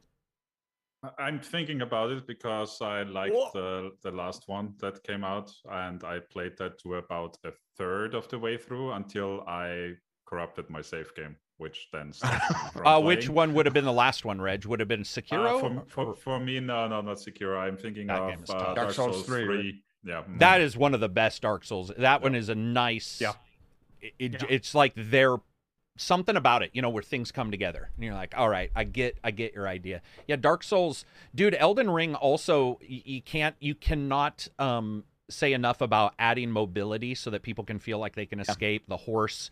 I know that some people saw the horse and they're like, what the hell? And the horse is riding straight up a cliff, which even caused me to be like, what? But at some point, you're an undead dude anyway. So it's like you have to throw your rationality to the wind. It looks, and it's a painterly Bob Ross look. See, that's the other thing about Elden Ring, man. It doesn't. It's like Bloodborne. It does not look. There's something about the way they're doing the art that looks just one step different from everything else. Even Dark Souls. Their background and the color and it's not as bad as Dr. Seuss, but there was a couple things that looked like a little warped or what, a little warbly, and I like that. I was just like, this looks so good. It's going to be exciting to see. I'm sure it'll do well. It seems like it'll be their number one seller. Like it just. Yeah, I think so. There's nothing but positive. Not positive, but I mean nothing but people looking forward to it. So, looking in here, Reg, Horizon or Elden Ring though? Horizon, right? For you, for sure. I mean, between those two, no competition for sure. Horizon. Yeah, Horizon. I would probably honestly also play Horizon before Elden Ring also. Yeah. Just because of what we've talked about, right? The difficulty. Yeah, it's more chill, more relaxing. Yeah. And it's dinosaurs and neon. Like that's hard. Dude, that's Robots, dinosaurs, come on. I mean, if they added pirates and ninjas, that game would be everything to everybody. I mean, if they figured out some way to get, like, if you fight a ninja in that game, I'm in it. That game is. There's gonna be ninjas in the game. When I did the Walking the Walk, it's one of the most enjoyable Walking the Walks I did for Horizon because their tech also is so. They came from a background I just wouldn't have expected to nail third person that well, and climbing to the top of the tall necks and all that kind of stuff was just like, damn. There's a lot of atmosphere to that game, and. To me, that's half. And I like Aloy, man. I mean, I think she's. I actually really dig her character. I think she's actually fantastic. And Lance Riddick, the voice actor of the. Yeah. Oh, dude, that guy's awesome. So yeah, it'll be cool. And they're also really good with voices. That his name? The character's name. Yeah. It reminded me of Fringe every time he shows up because of his distinctive voice. Yeah. Or The Wire. What's the movie where he runs the hotel for Keanu Reeves? Oh, dude, John Wick. yes. John Wick. Yeah. He's awesome. Like I always say, a lot of people haven't watched the show, but Spartacus had the doctor, the guy who ran the gladiatorial on Emmaus. If they had those two as like two detectives in a TV show, I don't think I could enjoy a show more. Like they're two guys that you just don't see that much. But when I've never seen Lance Reddick in something he's not good in, it's weird. Like he's just always good. Jared Knight, Super Chat. I remember my friend saying that he played a Dark Souls game without getting hit. I was like, why are you punishing yourself? Jared, tell your friend he's full of shit. From Carrick, from ACG. He's full of shit. Well, there are no-hit challenge on runners, Twitch, but getting money for it. This guy is a dude that takes...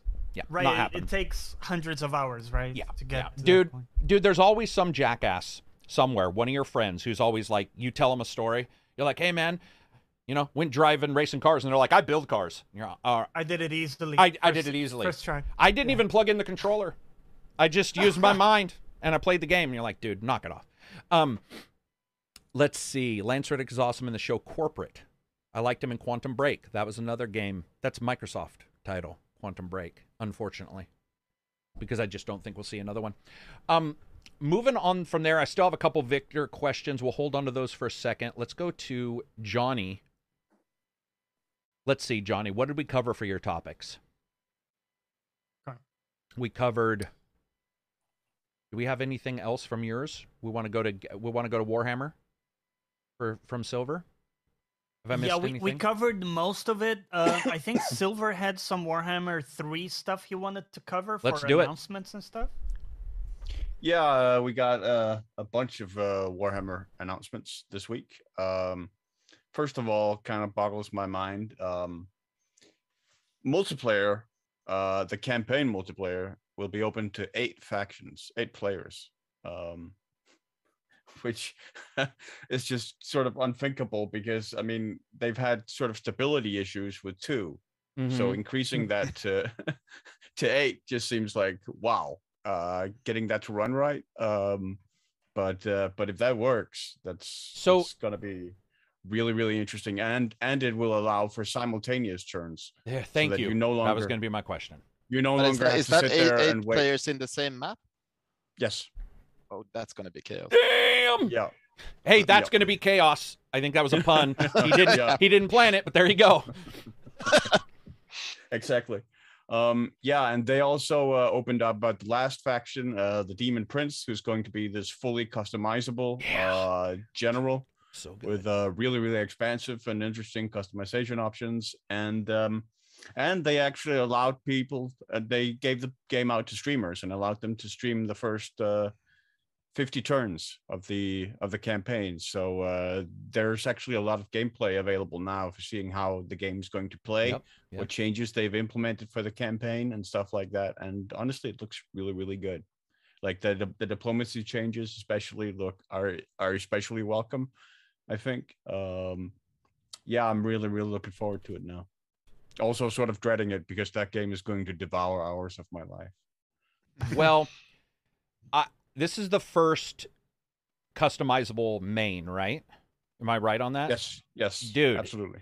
I'm sure you saw it, but they showed a flash of that customization screen, and because it's a demon, obviously mutations, and I was like, "What?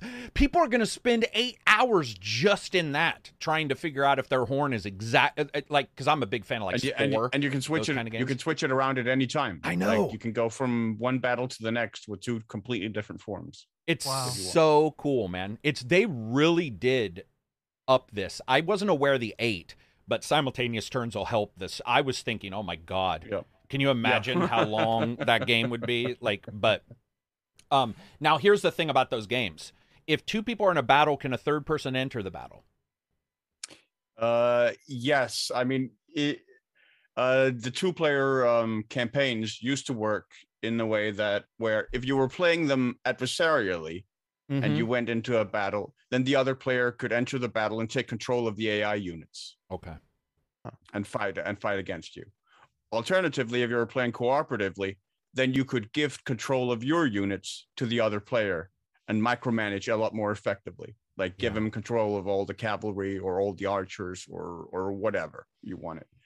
So I would imagine that it's going to be a similar approach for the multiplayer campaign for Warhammer 3.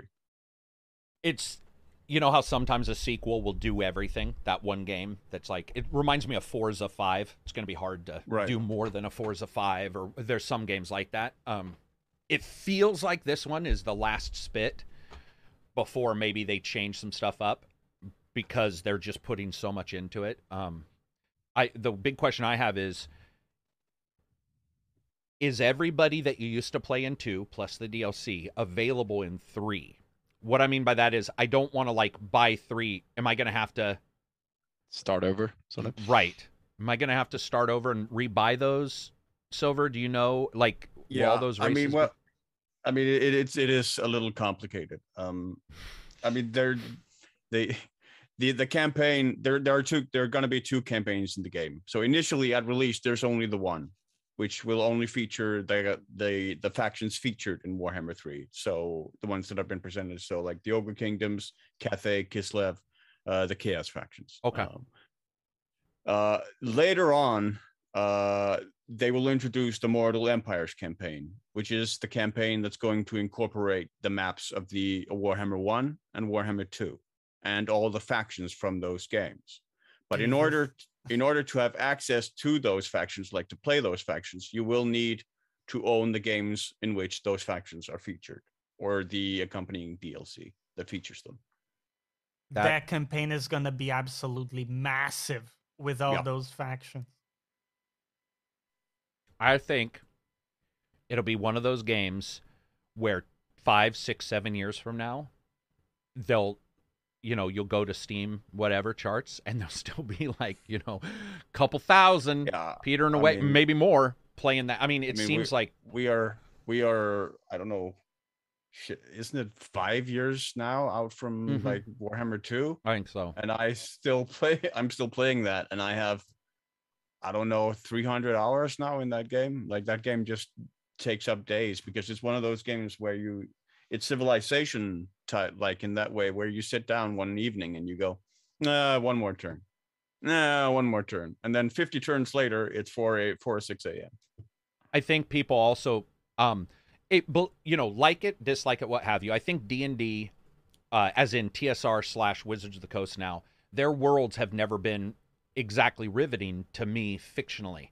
And I think Warhammer 40,000, Warhammer Roleplay have always been the Lizardmen or like Aztec, you know what I mean? Yeah. There's just these slight things. You're like, whoa, that's different. And there's an edge to it that if you don't like it, you don't like it, usually. That's what I've found. If I introduce somebody to Warhammer 40,000 or RPG, if there's something, it's low magic a lot of times, especially in the role-playing game. And they'll be like, it's not, I want to throw some fireballs. But their worlds aren't interesting. This world and these races, like, that's a lot of races. I mean, I don't know how many that game's going to have, but it seems like it's going to have upwards of, like, 20 or something when they're done. Because you have the different empires split, too, don't you? Don't they split the human? Yeah, so as long as there's Lizardmen, I don't care. That's my favorite. Lizardmen are like my... They are pretty cool. Yeah. Dude, they're awesome. Like, they're just... And even when you read their fiction, they're great. By the way, Warhammer 3 is on Game Pass. Yes, everything's on Game Pass. We might as well just say, and now feels like everything's on Game Pass. Speaking of that, Reg, you want to read free games? All right. So 3 games up first, or 1 free game on the Epic Game Store. That's Relicta this week. And coming next week to the Epic Game Store is Demon X Machina. Machina. Yeah, not sure on the pronunciation. All right. So going on from there, Game Pass. That's the long one usually. We have Death's Door, the Hitman Trilogy, Paparazzi, Rainbow Six Extraction, Windjammers 2, Danganronpa, Trigger Happy, Havoc Anniversary Edition, and Nobody Saves the World. And then let's see if we have anything else new. Xbox Games with Gold, we have Aground and Space Invaders Infinity Gene. And on Xbox Game Pass for the Xbox, let's see if we have anything extra. No, we don't. Nope, that's it. That's it for total. So Game Pass has got Hitman 3, and then the trilogy, which also released on Steam, which I guess has the same server issues. People are mad about the price, which is one thing, I can get why people are mad. But the main thing about that game is the online requirement. I hate that. What do you want to call it? It's not a requirement, but if you don't play online, a progression requirement. Everything is borked. Yeah, that's too bad because that game is unbelievable. Is it still hashed silver on Steam reviews? Is it still at mostly negative? It's now at mixed. It's now at mixed. It's a mixed, yeah. Yeah, they were getting the crap beat out of them. They were also getting the crap beat out of them for price, but I think a lot of people see price after they can't connect to the server too. You know what I mean? Like if those two things are combined, it's even worse. Yeah. I mean, but I mean that's true. But it's just that was the overall complaint that I saw the most commonly was just basically just a lot of posts with the one comment: "Why is this still full priced a year after release?" Yeah, was the main sort of thing people got angry about that I saw. I only saw the server stuff, but I mean, if anybody's why is still the same price, go ask Nintendo.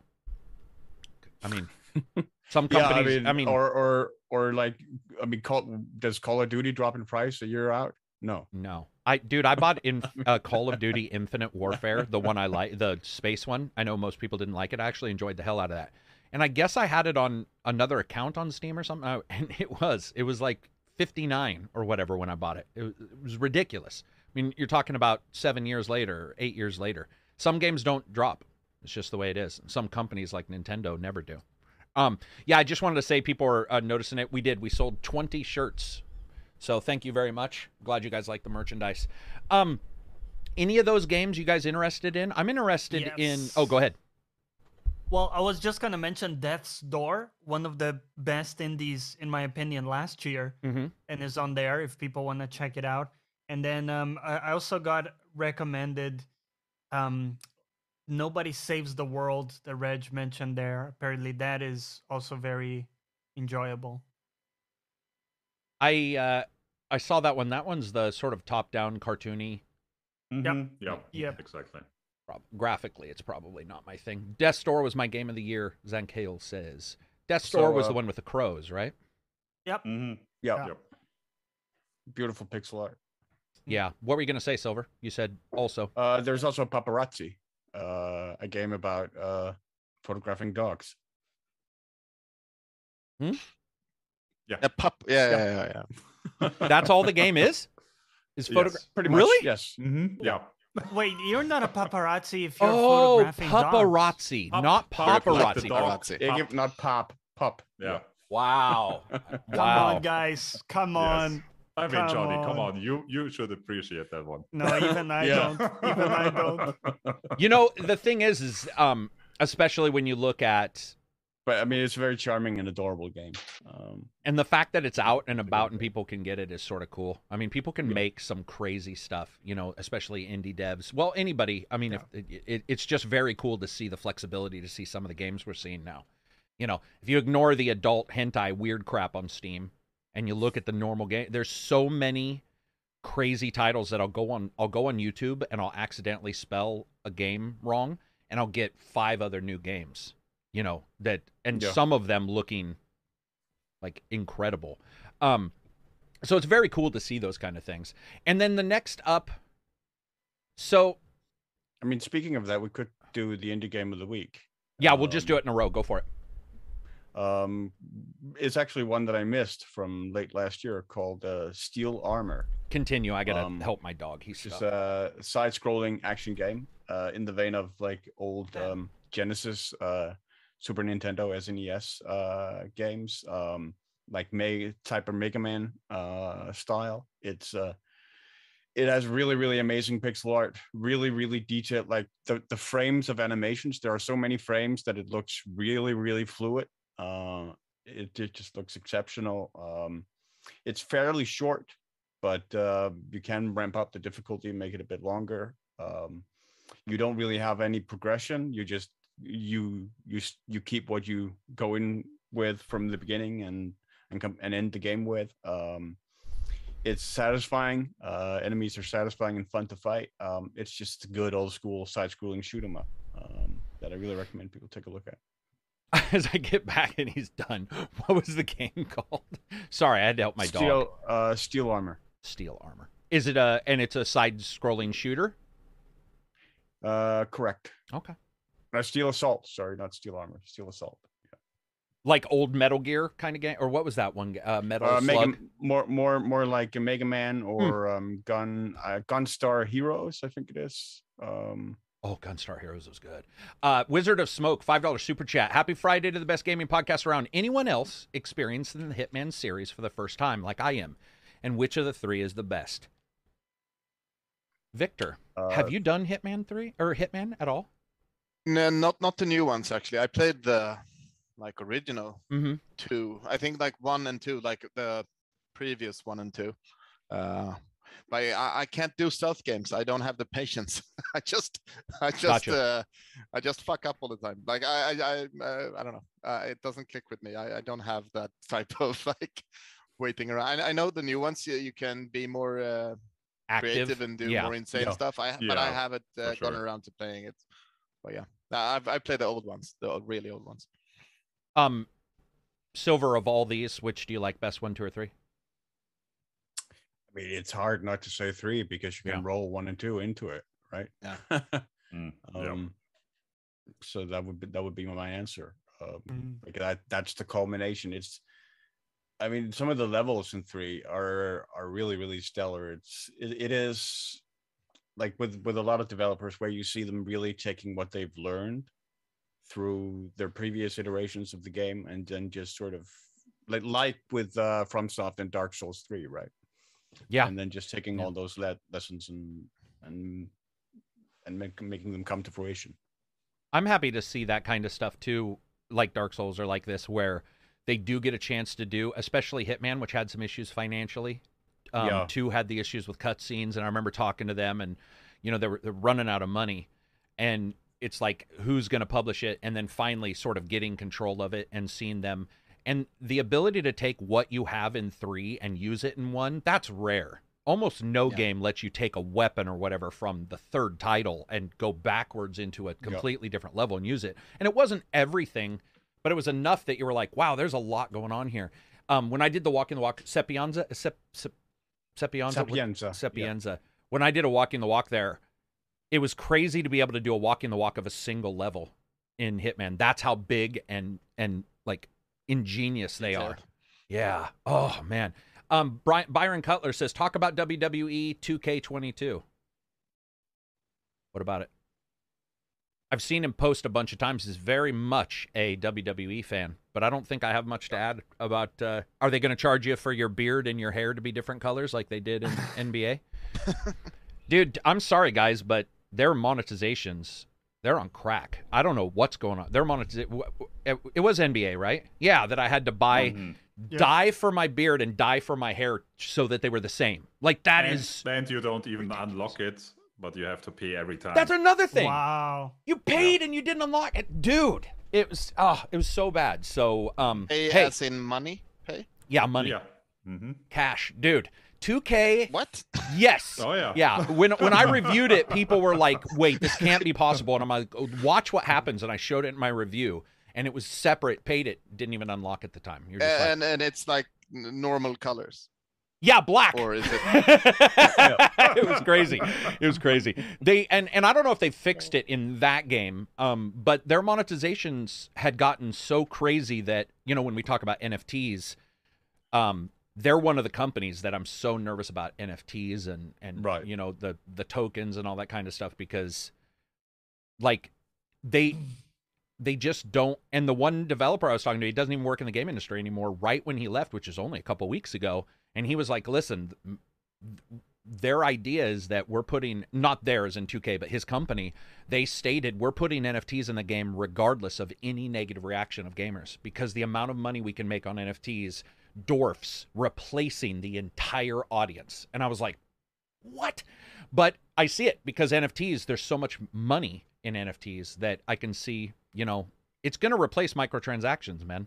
And did you guys see the financial analyst was saying that their expectation is 95% of games within 7 years will, you know, have some kind of NFT in it. So let's just destroy the world. Yeah. NFTs bother the hell out of me. Name banned again. We already are, so. We are. $20. Super chat. If there were a mirror on the wall, who on this panel would be the fairest of them all? Victor. It's definitely Victor. Yeah. Victor. Listen, guys, we got faces that are great for radio, but right, exactly. Yeah, great right? for radio. Right? Yeah. Like, I mean, my own wife looked at my beard today, and I always comb it out, so it's huge when I wake up, so I surprise her. She looked at me, and she's like, dude, you look like a Russian from an old Street Fighter game. Like, would you calm that thing down? Yeah, no, it's definitely Victor. Moving on from there, I'm going to look at news for a second, but Johnny, I wanted to make sure that we got to the patron questions in the Discord, because I didn't last time. Okay. And we had some good ones, and then I had told them to ask some questions of Victor. Okay, so let's go to the Discord. This one from Kenken Grumpet. Yeah. Kenken Grumpet? Yeah. All right. Okay. Aside from you and other independent game reviewers like SkillUp and Writing in Games, are there any reputable game reviewers that are not IGN and Kotaku? On I apologize. On an additional note, do you think the authors of clickbait controversial articles from said media outlets are forced to write those and feel guilty doing so, or do they not have a barometer? Your reviews are informal and entertaining, and so are the ones with the return of X-Play's Adam Sassler, whose format is similar with the addition of discussion debate. Yeah, I like Adam Sessler's stuff. He's got some weird politics, but I can separate that. Because I think he was the guy that said you should dox people, and I was like, what? You know, because he was getting a lot of attacks personally, which sucks. Writing on games is incredible. And he's like the person that I'm telling everybody, if you want to see somebody, and he almost quit YouTube a couple weeks ago. He did a video right after I pimped him a couple times on the channel. Writing on games is awesome. Is there any other somebody? I don't watch a lot of reviews because I'm pretty much busy doing them. So if you guys have any, I have one. Go for it. Like one of the go-to resources I have for like indie games is a very small indie channel called I Dream of Indie. I Dream of Indie. Yeah. Okay. They basically just exclusively review smaller indie games. Like they do, I think they're up to now to doing like one review a day for smaller indie games. Okay. All right, so there's one. Anybody else? And they're short. They're like 4 or 5 minutes. Was that a ding at me for a 20-minute review? Not at all. I'm just joking. Do you guys have any? Victor, you got any that you watch if you get a chance? Or do you watch any walkthroughs or anything? Honestly, I watch your reviews usually. I watch Skill Up as well. And then I usually like browse around quite a lot, but those are the two ones that I usually like come back to over and over. But then I take snippets from a lot of them to try to get a bigger picture. Yeah. Yeah. And I can't think of any like no. I think the best bet is to grab a couple. Yeah. You know? Like, you know, that's why I told people to go watch other reviews on Extraction, because I was like, this is what I think. Yeah. And I know a lot of people are, you know, there's some hyperbole going on in clickbait stuff. There were some really bad ones for Extraction, which were just heinous. But when you look at like reviews, you probably should grab a couple, because not everybody's going to like everything. You know, sports game, right? Like if I'm reviewing a sports game, it's got to be UFC. Oh, thank you. Casey PB did mention somebody. I've watched 2 reviews, and I actually, you know, you don't have to agree. I hate when people say that. Of course, you don't have to agree, but I do like the way he puts them together. Is G-Man, if you guys have ever seen, he actually, he's actually one that's popped up a couple times that I've really liked. But I think overall, just check him out. I do like PC Gamers more than I used to, because Silver and I always like disagreed on PC Gamer. I don't know what it was about some of their stuff I didn't like, but in the last couple times, well, they did give Dragon Age 2 like a 90+ score. Yeah, I know. Yeah, whatever. But no, you know, look at Cyberpunk. Some people said to go get that day one. So I think when you look at it, that go check out a bunch of people. I mean, also before we forget, abbreviated reviews. Indio, yeah. Yeah, guys, abbreviated reviews, they're like 2 to 3 minutes long. It's better than most reviews. They're funny. Indio is genuinely funny. You know, I know some people hate my humor, even though I don't do it as much. But like in the old days, people would be like, "Why are you talking about chickens fighting each other?" And I'm like, "Dude, because it's fun. It's just a joke." Indios are genuinely hilarious sometimes. So yeah, I would for sure pimp his and say you should check his out. Let's see. Yeah, I don't like PC Gamer. Well, I'm saying I do now, or more. I don't know if PC Gamer. I'm sure they have multiple reviewers. That's the thing. Oh, Gene Park. I mean, it depends on review. Yeah. So Gene Park, Washington Post. I've been randomly catching his stuff. We follow each other. We've talked a little bit on Twitter. I don't even know how I found out about him, because normally I don't read reviews very much. But Gene Park, sometimes he likes a game more than me or whatever, and I can't figure out why he likes something. But once I read his stuff, there's only about 3 people I know who have a good amount of context, you know, in their reviews. A lot of times you're just like, dude, you know, that there's not a lot of context. Like, I know people were getting on Skill Up big time for Extraction, because it was just like, this is boring, but wasn't saying, there wasn't a lot of context. We all have that issue. I've done it as well, but I think for sure, writing on games, Indio, Gene Park does a good job. That's about it. Check whoever you like and whoever speaks to you. That would probably be the best bet. What else we got? Also, I just want to slip in here a question for Victor based on what you were discussing, because one thing is watching reviews for games like we do, but you know, you put out a game that you worked on for like 2 years, right? Or some. So for you, what is that day like where, you know, the embargo is up and reviews are popping? And it's not just one, right? It's like everybody's reviewing your game. How's that day for you? And what has the experience been like with something like Vermintide 2 or other games? Yeah, good question. I mean, with Vermintide and Vermintide 2, we were lucky and got a lot of good reviews. So then it's awesome. Like, I remember we had like a release party, and we got the review score from PC Gamer. And say what you want about PC Gamer, but PC Gamer is a really big. Yes. Yeah. No, they are. Yeah. And also for me personally, like PC Gamer used to be the magazine I read when I was like 14 years old. It Yep. was always on my nightstand. Yep. And like I remember reading PC Gamer and like thinking, how do you make games? It's like magic. You can't do that. And then like being in PC Gamer, getting, I can't remember what you got. We got like a really good score, like 90 or something like that. It was like, whoa! Wow. We were like running around hugging each That's other. awesome. That was a big moment. But like reading or seeing the bad reviews hurts a hell of a lot. Like it's but it's the same. It's the same with like proper reviewers, and also like reading comments and like Steam reviews and stuff like that. It's a rabbit hole you don't want to go down Right. often. Like it can be you have to do it, but it can be really depressing as well if you're getting, because the thing is like you get maybe, let's say we had just 1,000 reviews and there were 20 that were really bad. You only focus on the really bad Oh, ones. yeah. It's like you like instantly forget about the 980 really positive ones and look at like, okay, there's one guy here that really hates the game, and you go and so it's but I mean, it is, getting good reviews is a hell of a lot of fun. Getting bad reviews is really tough. I mean, because you spent, like you said, like 2 years working on that game, or more even. So then failing is a really it's horrible. But Wow.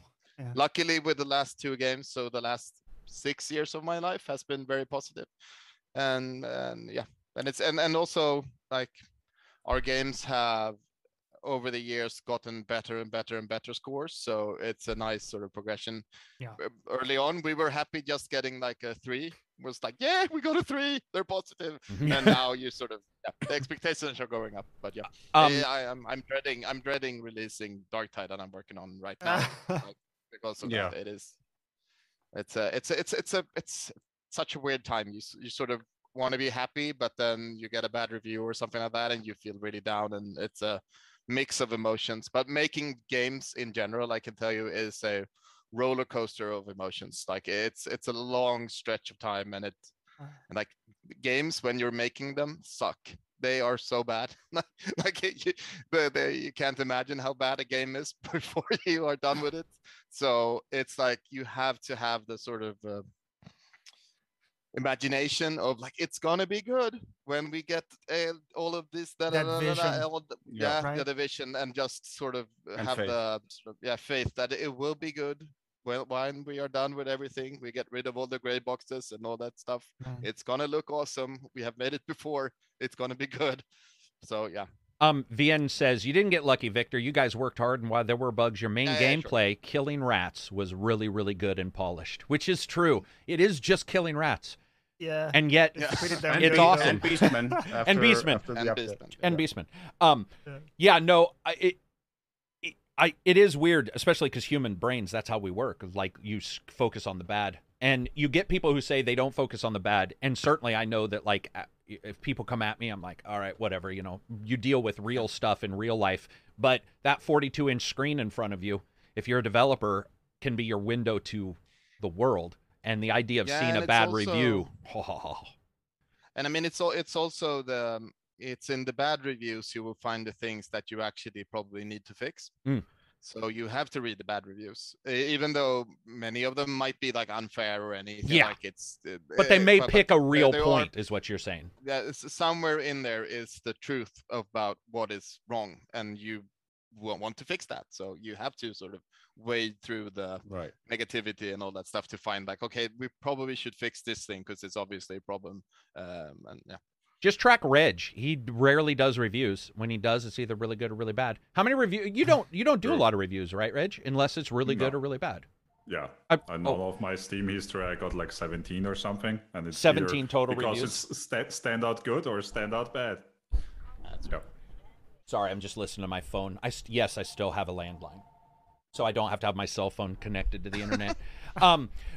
Yeah, I mean, it's the idea of being a developer behind the scenes. If anybody wants to know how tough it can be, I tease the shit out of Cyberpunk because there was some questionable stuff. However, when their CEO came up and he did a video and he's like, this game is not where we want it to be, blah blah blah. He looked rough. He looked like somebody who had been taken and just beat the shit out of. Like, you could tell it doesn't, you know, whatever somebody's done prior, I could tell that was hitting them, honestly, like sliming them. And, you know, everybody, no developer wakes up and says, man, we're going to make a shitty game today. Yeah, no. It's never happened. And so the idea of this guy, you know, they did some stuff. Like I said, there are some stuff that, you know, not a big fan of. But overall, that had to have been a rough. I watched him talking, and I was like, I still have my issues with the game, but not the developer. I mean, I do. It got where it is because of some bad decisions, but that it has to be about the game. And I think I did go after a couple devs in the old days, where now I'm like, yeah, if I hit on one guy or the lead, who knows, you know, like if that one person had any, there's 1,000 things that could go wrong. It's best to just go at it as this game is not where it should be versus attacking a person. It's a lot That's easier rough. doing a bad game than it is doing a good game. Yeah. So, I mean, you guys with Dark, I will say this. I actually know where you're coming from, because that was sort of going to be a question, but I didn't want to skew negative. But you guys have progressively gone up in score. And the honest truth is, Warhammer fans are notoriously cranky. And they are some cranky bitches. And I'm one of them, where I'm like, this lizard man is not exactly as tall as he should be, you know, because we're nerds, right? It's 5'8". So you guys having Darktide coming, how, I don't want to skew negative, but you know you have to hit some things from Vermintide in Darktide, you know, successes and stuff.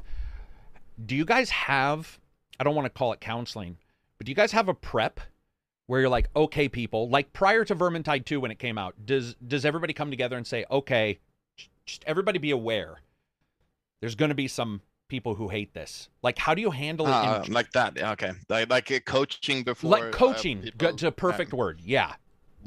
To protect not more than maybe like a speech by our CEO or somebody like that, like on a Friday meeting, like saying, okay, we're about to release this. Some people might have opinions and don't take it personal and stuff like that, but no, not really. But it more happens when we notice that some people are sort of diving too deep into the well of sadness and depression. Yeah. And like think about it, like look at the positive, stop, like maybe don't read the Steam reviews for a while and just continue forever. And also we do stuff where our community guys, they will sort of aggregate all the feedback, so we don't actually have to read it ourselves, because it can be really detrimental to actually getting work done when there is stuff that is like all over the place. People are saying mean things. You get sort of, I don't know if I want to do this anymore. So yeah. So we try to do it like that, but no real sort of. But I mean, the thing with Warhammer, we knew that people would be super I don't know, anal is the right word, but like very, no, it's very perfect. No, that's a perfect word. Strict with like the rules and everything, and so we are extremely hard on ourselves. Like we don't do stuff just because we make sure that it fits and it stays to what is true in Warhammer. And also we have a super tight relationship with Games Workshop. They approve everything we do. So yeah. You know, I don't know if this question is too specific, but the Winds of Change update for Warhammer Winds of Magic, Winds of Magic. Sorry. From what I remember, I didn't really get to play it much at launch, but that was somewhat controversial from what I remember in terms of like the reception you got from it. Yeah. And what that was like, compared to like the more positive reception for like the initial. Exactly. release. Yeah. Winds of Magic got a pretty bad like Steam reviews at least and stuff like that. We got pretty hit by it because we did some changes that might have been we didn't really think about the consequences of some of the changes we did. We then stepped back a bit from some of those and did some tweaks to it. So I think it's now in a better place. But we were trying to the thing that we were trying to do was we were trying to create a sort of game mode that had increasing difficulty. So we needed to do something to be able to sort of ramp up the difficulty. And then, so we did some stuff to how like staggers and things like that work to be able to increase staggers and stuff like that, and to be able to have you increase in your power to be able to go further down the rabbit hole, sort of. And but we didn't really realize how a very small change would sort of affect the players that have been playing the game for a really long time, and have it sort of down to a like what's it called, like a motor skill. It's like they don't, they're not even thinking about what they're doing, and even the smallest little change really messed with their sort of flow. So so we had to sort of step back on that decision, just to fix it. So yeah, it happens. I mean, we didn't mean to make it worse. We were trying to make it better, but you know, It's funny you were talking about that Street Fighter. I talked to a guy who developed the original Street Fighter 2, and he was telling me that if you you change one hit point of something, exactly. but it's you're and you may even have people who know that, but they try to explain like the consequences of it, and a developer will be like, no, because the fight will last a little bit longer or whatever, which we want. And they're like, no, you can't do that. It's one of the reasons why we talk about difficulty in the Discord all the time, because what I hate in difficulty is just adding hit points, right? Because then you're like, no, I'm hitting him with an axe. Like, dude, at some point a dude's going to die from this. And yet you're spamming and they're sponging, and you're like, what is going on here? And it can be really difficult to make even one small change. And like you said, if it's their motor skill, if that's what they're like used to, and they're not getting that result, I can see people being like, what the hell is going on here? What else do you got there, Johnny? Right. So next question from Old Slappy. How does these names, man? How does the gaming industry reduce the negative impact shareholder pressure has on game development? A large representation of shareholders investing in the gaming industry are companies like BlackRock, who has very little insight into the gaming industry. Yeah, Victor, you guys, I mean, your guys is all your funding is all just you guys, right? You don't have... well, it's changed now, but has it? Yeah, now we do. We're actually owned by Tencent nowadays. So, right, I forgot. It's different now. But yes, when we created Vermintide, it was Vermintide 1 and Vermintide 2 was 100% self-funded by us. So we had all the power to say and do whatever we wanted. And honestly, it's the exact same now. Even though we are owned by Tencent, we still have complete power of doing what we want. So that nothing has changed really. But yeah, I think this is me personal, like very personal opinion. I think making games with and like the stock exchange can be a really bad combination, because you don't want to like it's impossible to say when a game will be fun. Like so it's really difficult to know exactly, and we are always working in chaos, sort of like we don't know what we are doing 100%. We don't know how is it going to take 2 weeks to make this enemy fun. We don't know. It's like, yeah, well, it's probably going to take 2 weeks, but then it took 4 weeks or 5 weeks or a year or 2 years, because it's sort of we are always trying to do stuff that we haven't done before. Like so it's really hard to tell, is this going to work out how we imagine it to? So if you then have a date, sort of you have to release at this time, it's gonna be really hard to guarantee a good product. So and also I like there's gonna be weird decisions that might be made that like that isn't probably in the service of the game, maybe always, because like shareholders, they want to make money, right? So yeah, it's the wrong motivation, or it can be. So no, it's probably not but at the same time, it can allow you to make games that you couldn't do before and stuff like that. So it's a give and take. Yeah. Reg, any thoughts on investors driving game dev? I think the more important is probably who is the head of the company, even if you have investors on board. Gotcha. Like if the CEO, for example, himself is basically just in it for the money and doesn't care about games, then that's a whole different story than if you have someone who seems to be in for games. Do you it's a real question to you then? You look at Embracer, you know, and all of their stuff, and I think it was you and I, but I know I've talked about it in the Discord. Remember when Embracer came out and he started buying these? He said, "Listen, our goal is not to make AAA games, and it's not to spend millions upon millions. It's to make good games at a cost, smaller games that give us a solid profit." Does he feel like a medium ground to you then? Like half in, half out? Like that's the way he comes across to me. Yeah. I mean, it seems like they are going for a specific market segment. Like we're not going for the AAA market. We're not looking to spend massive amounts of money, but we're going for the maybe AA side of things. We want to provide good services. We want to provide good games. So that was an important part in that, that still make a profit. So I think that's a pretty happy medium. Yeah. Yeah. It's not like a game first super optimist who ignores completely ignores the business side of things and the facts that exist there, and not someone just in it for the money either. You don't happen to be talking about Ken from BioShock, are you? Did you see Ken Levine get? No. They wrote it wasn't a hit piece, but there was a journalist who wrote up, they keep dropping auteur or whatever, like artiste, and it's like it sometimes to me that just paints them as poor. Like, it's like, come on, guys. It pinky up shit, which Ken is. Ken's talked about it. He destroys stuff. He's like, don't like it, destroy it. And I know that that's hard, but it's funny you were mentioning he is that guy who will just keep making stuff and remaking stuff. And if I was an investor, that he would not be somebody I'd buy. I would not buy anything Ken was making. I would certainly love it and play it, but there's some developers who do have that extended, we're just going to make it forever.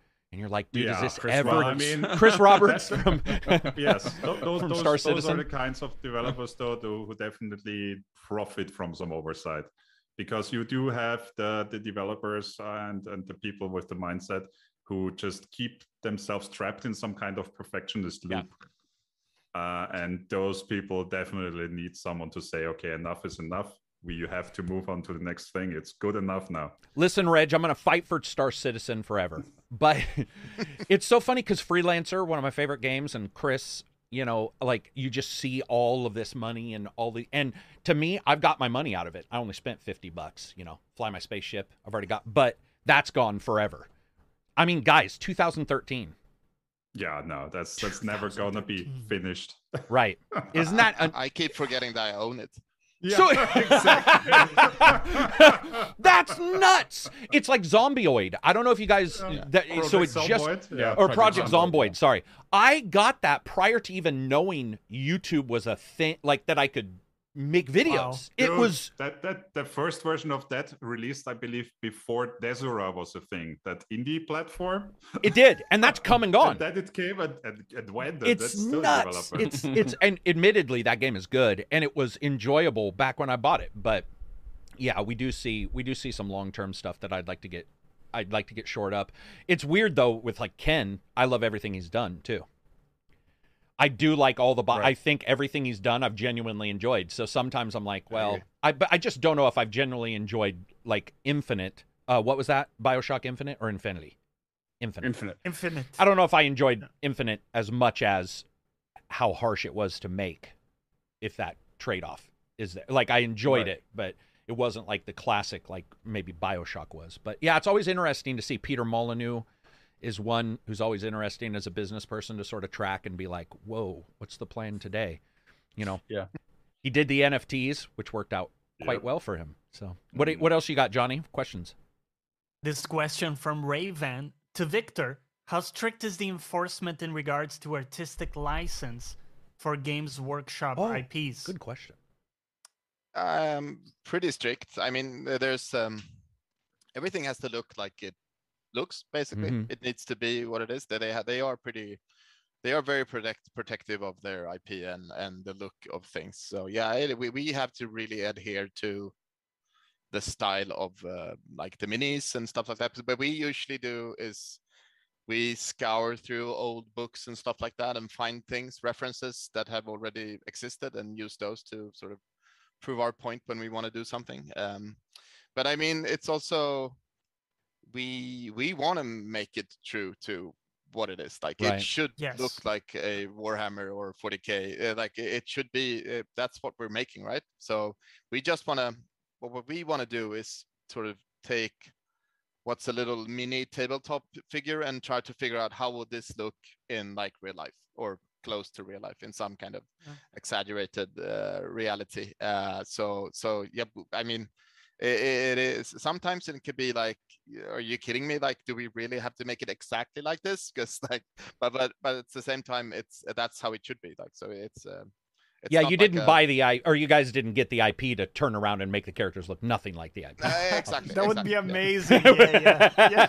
Hey, I have a question, Victor. You guys used to use the game engine. Was it Adobe's game engine?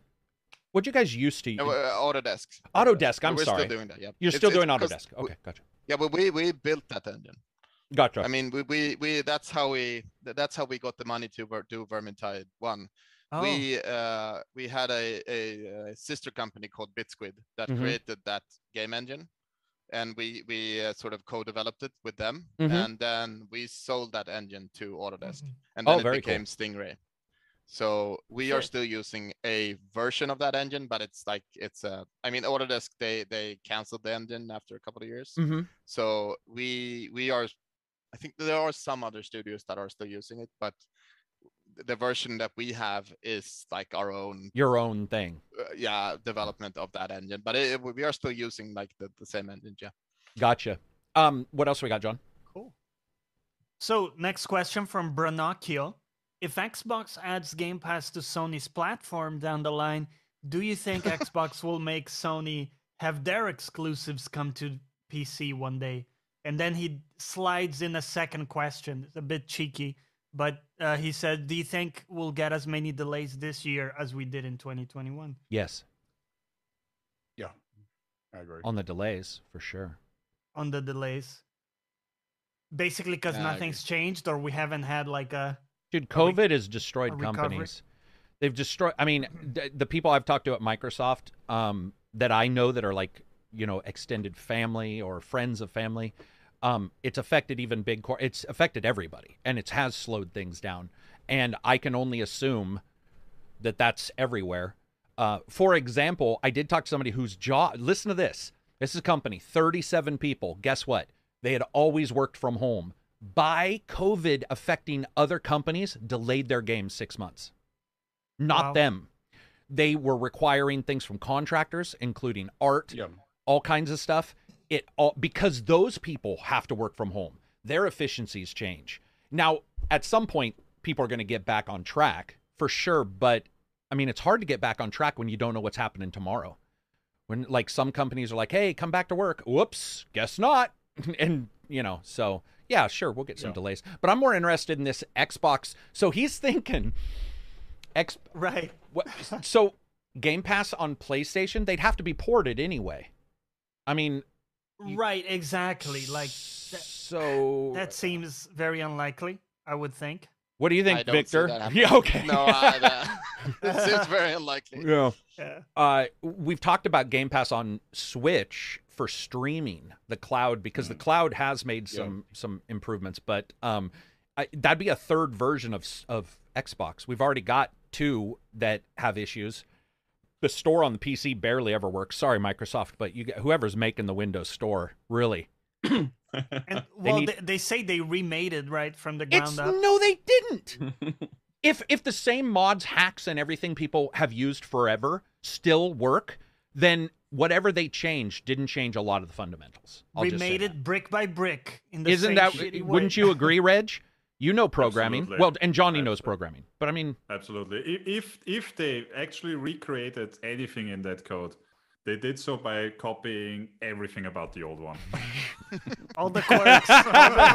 that's awesome. So we remade it by just copying it over. Copy pasted created it. created a new repository. Yeah, and stuff. yeah, exactly. Yeah, I just wanted to get your guys' idea because you never quite know. But it's a good question. But yeah, Xbox on PlayStation, probably not. Next question. Probably not. Astros says to Victor, does Fat Shark have any plans currently to include NFTs or blockchain elements in current or future games? What did those discussions internally look like as a developer? What are your personal thoughts on NFTs in gaming? Right now, no plans at all. We haven't really discussed it that much. I mean, we've discussed it like anybody else discusses it, like as a seeing the world thing that is going changing. on. Yeah, what is going on, but not as a thing that we would actually do. Personally, like super personally, I really don't like it. I think it, especially the whole sort of, I think it creates the completely wrong motivation for playing a game. Like a game should not be about making money, or like it's not a good thing. Like the game, it will just be a very bad sort of community type of thing that will happen, and it's not a good thing. If you're playing the game to make money or to be able to sell something in the game to somebody else, that's not going to be, you're not playing it for the right reasons, and that's not just, it's going to end up badly. Like motivation while making games is probably one of the most important things of game design. Like, yeah, what are we telling the players that they should be doing? And if you have even the slightest incentive to do something that is bad for the game, it's gonna go haywire very quickly. So like we have rules in Vermintides. This is a co-op game. We don't do any challenges or quests or anything like that that would make players in the same game have different incentives. Gotcha. Like you don't want to have a I need to kill 1,000 Skaven to, or like to finish this quest. So I'm just going to stand here and wait while you guys I only need 200 more. Okay, I'm not even on that quest, so I don't care. So that's so we're very sort of, we really don't want to do stuff like that. So it hampers us from coming up with ideas. So it's not a it makes it harder for us, but we still don't want to do it. Like co-op is the most important thing for us. So yeah. I appreciate that. That's for sure. Yeah. What else we got, John? Next question from Zaki. Yeah, John would be. All right, that's your dad. If your dad was John. yeah. I apologize. Sorry, Dad. Zaki says, "What is your idea of interacting with the game world, and how developers can improve the interaction with their worlds and the impact it carries?" I'm not sure exactly what he means, but I mean, that is probably the hardest thing to do. Is it? The interaction with the, yeah, definitely. Go for it. I want to hear this. Yeah, but you know, it snowballs. I like Escape from Dead Island is a good example of where the sort of initial pitch or idea for that game was that we didn't come up with. It was a work for hire type of game, but it was like you were supposed to be able to, okay, so you come to a door and you don't have the key, so you pick up a rock and you use the rock to break the glass and all that stuff, like in reality, whatever you could do in reality. But you know, if you want to do that in a game, you have to actually create all of that. You have to have animations for all of that, and you have to have the code to handle all of that, and that just becomes impossible to do. So that type of stuff is the hardest thing to do, and it's hard to sort of, where do we draw the line? You can shoot lamps, but you can't shoot glass, or you can do what, like, how do we, so that's a really tricky one. But of course you want to have it as interactive as you can, but it is like somewhere you have to say, like, okay, everything that is wood is destructible, everything that is metal or stone is not destructible, and stuff like that. So it's a really difficult thing. And it's just a matter of, and the reason is just like resources. Like it takes so much time to do. So yeah. That's why two things piss me off every time I'm on Twitter. Well, many things, but two.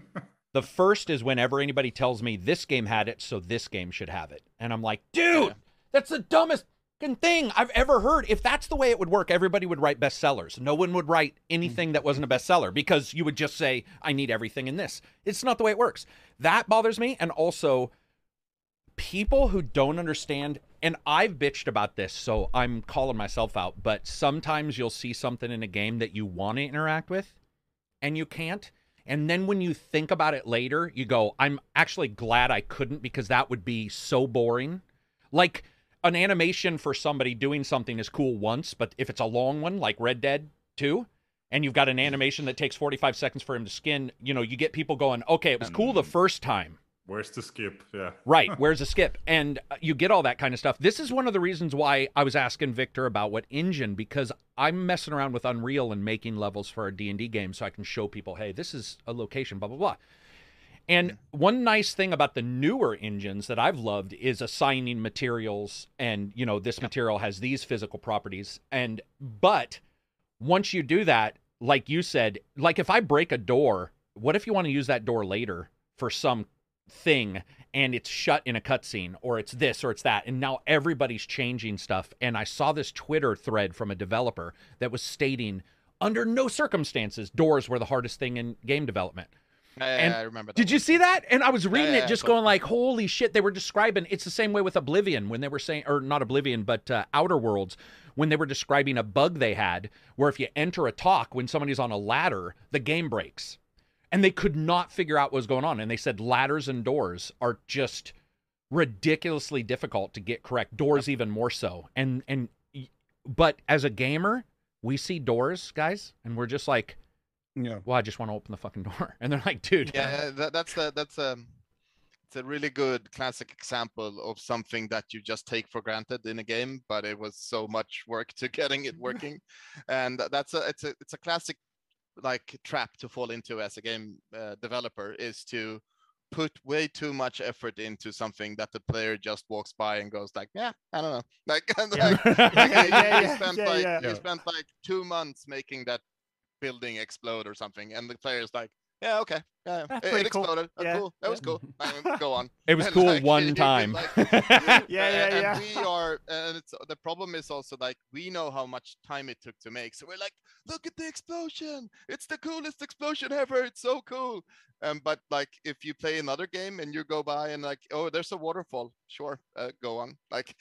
But like we're like, we have waterfalls in the game. It's awesome. Look at the waterfalls. Yeah. Like, look at our new water shader, and everybody's like, yeah, I'm not in the water, so it doesn't matter. I can't jump in a boat. It's and doors are super hard to make. Like definitely. Yeah, dude. I was bug prone as all hell. That exactly, and I was reading that. I love reading the developer. You know, sometimes I don't like reading the ones where they're like, you know, tell us all the bad stuff because Twitter's already negative. But what I do like is when they shine a little light.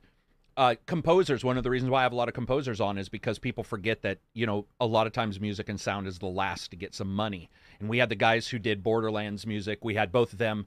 Awesome. Joshua's awesome. We had them on the podcast, and they were talking about how one little audio thing messed up. And one of their, this was crazy. They were having lag in their sound for the minigun, and their developers couldn't figure out how to get it all tied up, and it was having issues with what they were trying to do. And so one of their developers turned the wave into a MIDI and was like, oh, we'll just turn it into a MIDI. And it was the smallest little adjustment, but it allowed for them to make, and yet nobody's going to notice that. We would have noticed if the audio was screwed up, for sure. Yeah. We remember, like every time you see lip syncing in a game that's not perfect, you're like, what? Their lips aren't real. It's like, dude, it's a video game. Of course their lips aren't going to be perfect. But a developer may work months on that one small thing, you know. It's, yeah, I love it. What else do we got? Oh, go ahead. Like a developer pretty much works months on everything. So, yeah. Wow. Yeah. Yeah. Hey, how many guys, if you don't mind me asking, Victor, what's the size of Fat Shark now? We are in total, I think today was 190 people. 190. We used to be, like when we did Vermintide, we were like 60 maybe. Yeah. But the last year we recruited a lot of people. But awesome. on Darktide, we're about 100 maybe. 80 to 100 something. Yeah. Very cool. What were you going to say, John? Can I ask a quick question? Because I'm super curious about that. Like, you know, that's a big size company. For most standards. So do you guys have a similar like hierarchy to any like IT company where, you know, you have like managers on like team leads for 7 people and then it kind of spreads and you have we're starting to do that. Yeah, we have to. We didn't used to, like when we were smaller, we didn't have that. But yeah, I mean, that's one of the reasons I am now the head of design, is because we're trying. We as we grow, we need to have a little bit more hierarchical structure because it's starting to like become chaos. Impossible. So Yeah. So you need to become more hierarchical, but we are still a very flat organization when it comes to decision making and stuff like that. We are very everybody. We try to allow everybody to be really sort of in on whatever we do. So it's not a but just for like problems that people have and stuff like the bigger the company becomes, more small issues become big things, and like you need to handle it and stuff like that. So it's so we are becoming more of this classical sort of managers with like 6 people or 7 people and stuff like that. Sure. Gotcha. What else do we got, Johnny?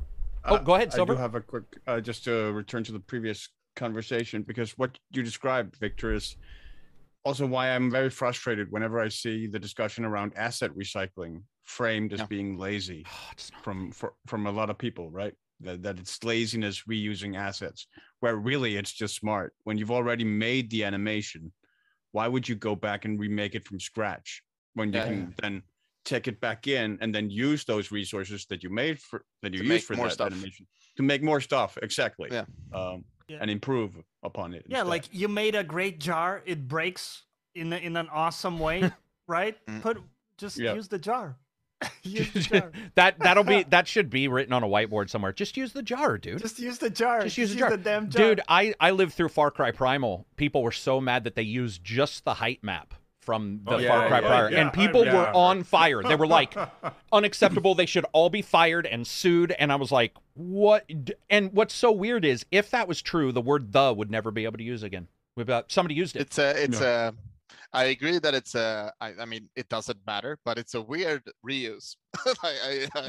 Admittedly, it's a strange reuse, I think. Yeah, and as a developer, you know more than me. I took it as for whatever reason they did it, and they changed everything else, which again, like you said, is even different to me. But like you said, it is maybe that is even more of a weird thing. But additionally, I think gamers, we get into the nitty gritty way too much sometimes. And as a reviewer, I'm always like, do I need to talk about the water droplets not looking perfect, or do I, how do I do this? And if the game touts itself as graphically super impressive, maybe I will be like, that's a little odd.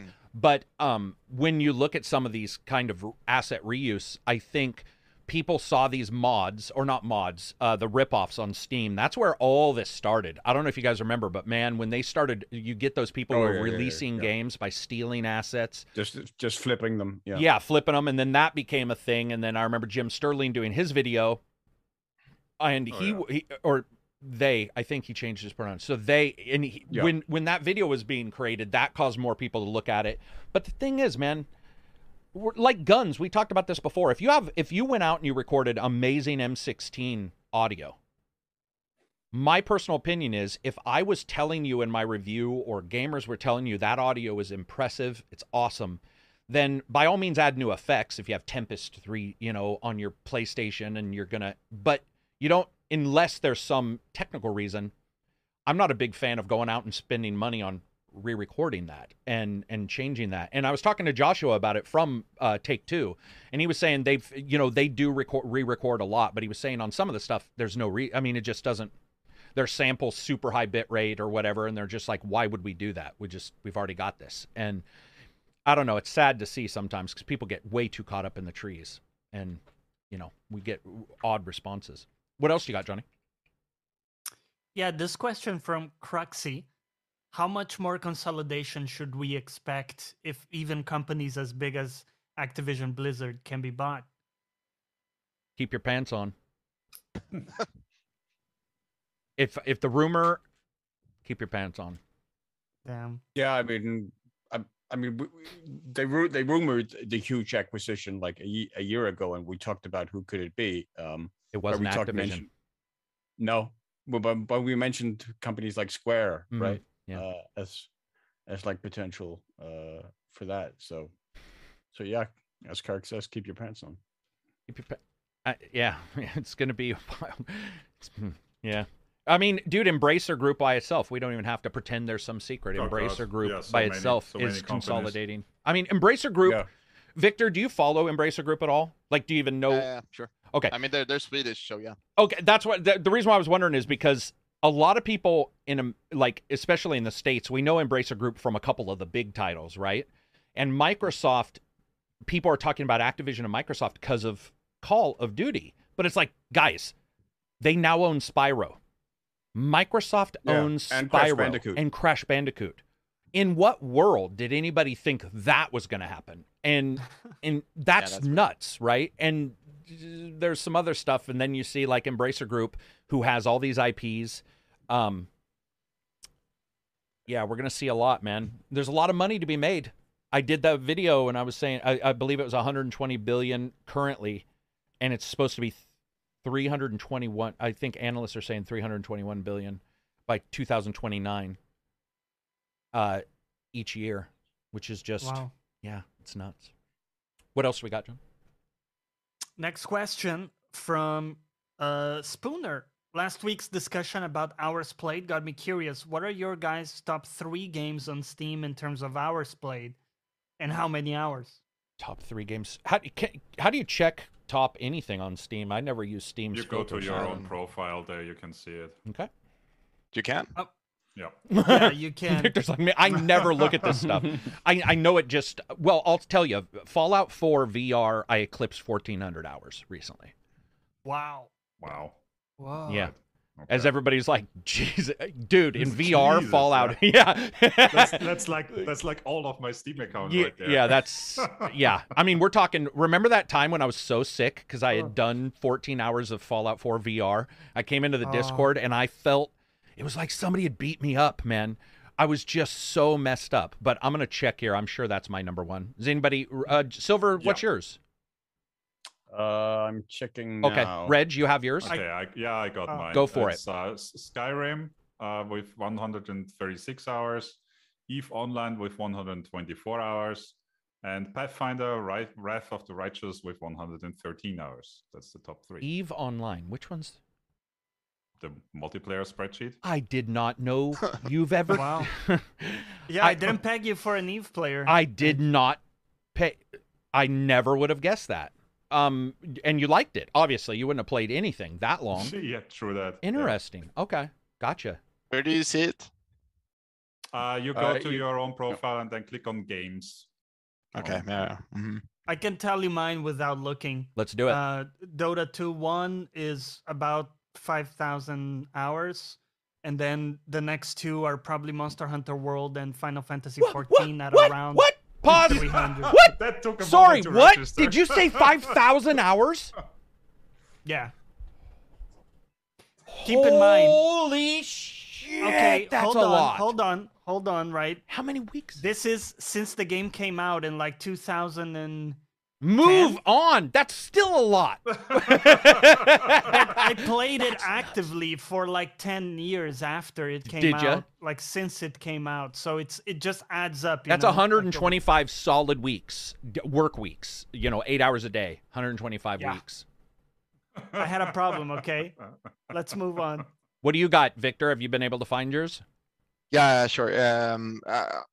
Caveat, I play mostly console games, and also I played probably by far the one that I played the most is World of Warcraft, probably. But my top is surprising, actually. And it's not very high, but I have higher on other platforms. But Divinity Original Sin 2 is my highest. Nice. And I didn't think that. Dragon Age Origins is the second one, and then it's Elder Scrolls, Skyrim. Will, you just made a lot of fans in the chat. Yeah, that's a pretty good list. Those are a good list. That's a list where I bet everybody's like, top is actually our own game creator that we did, but it's that was probably like dev, so yeah, doesn't count. Silver, do you have your? Are you even gonna look? Yeah, you got yours. What do you got? No, I have them.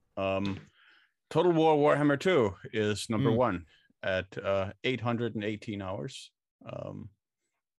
I think maybe 500 or 600 of those are actually played hours, with a bunch being AFK, just leaving the game on. Okay. Grand Theft Auto 5, much of that, this is GTA Online with friends, is 551 hours. So good with friends. In second, and third is Warframe with 408 hours. Nice. So I have some surprise. What's your least played? Oh, dude, I have so many 0.1s. Yeah, exactly. Yeah, but that is not zero. Yeah, 2 minutes That's or something. not zero. Yeah. Trying to 0.1 hour. Yeah, that's fine. Prominence Poker, which I love, is still at 8. That's low for me. Dude, Homefront: The Revolution, because I've been playing it again, I'm at 85 hours in that, and that's just on the, I've beat it 5 times on the console. So 5 times 8, 5 times 10, 50, 120 hours in that. It's almost sad to look at this. Yeah. Because I could have,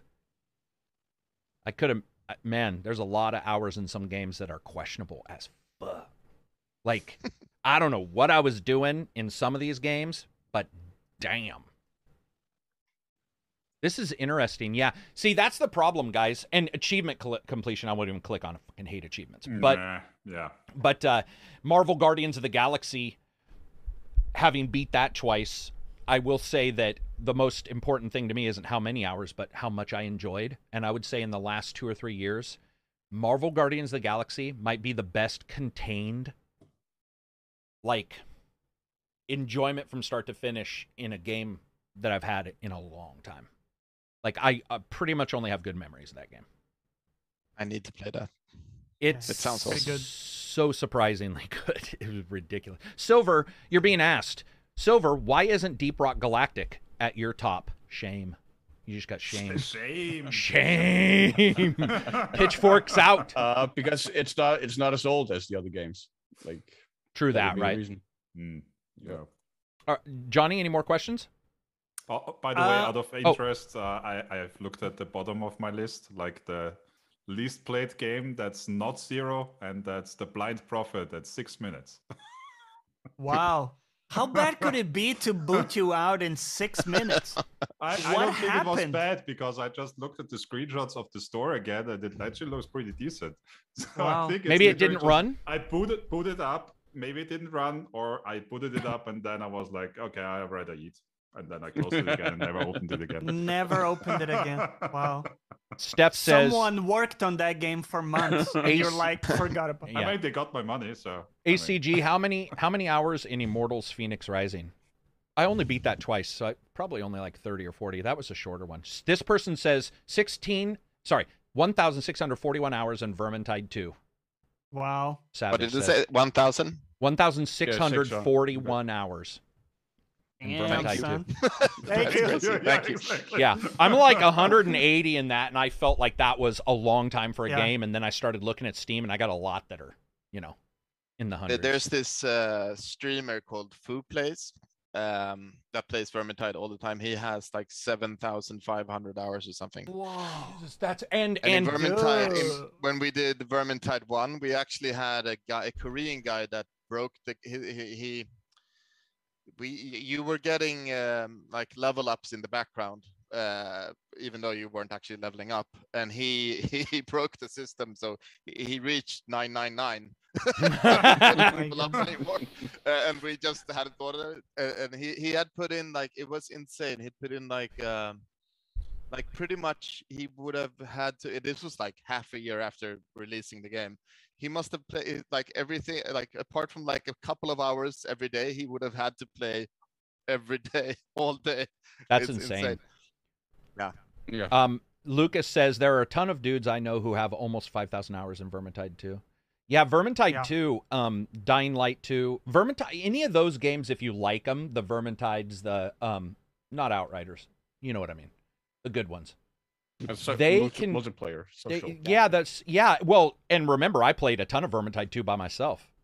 Like just messing around. So I mean, it's not too hard to get a lot of hours in that game. And any game where it's got the random spawns and a good progression system, especially Vermintide 2, is easier, I think, to just continue playing and still feel challenged or surprised. What else do we got, Johnny? How many more questions we got? Jeez, I wanted to talk about food.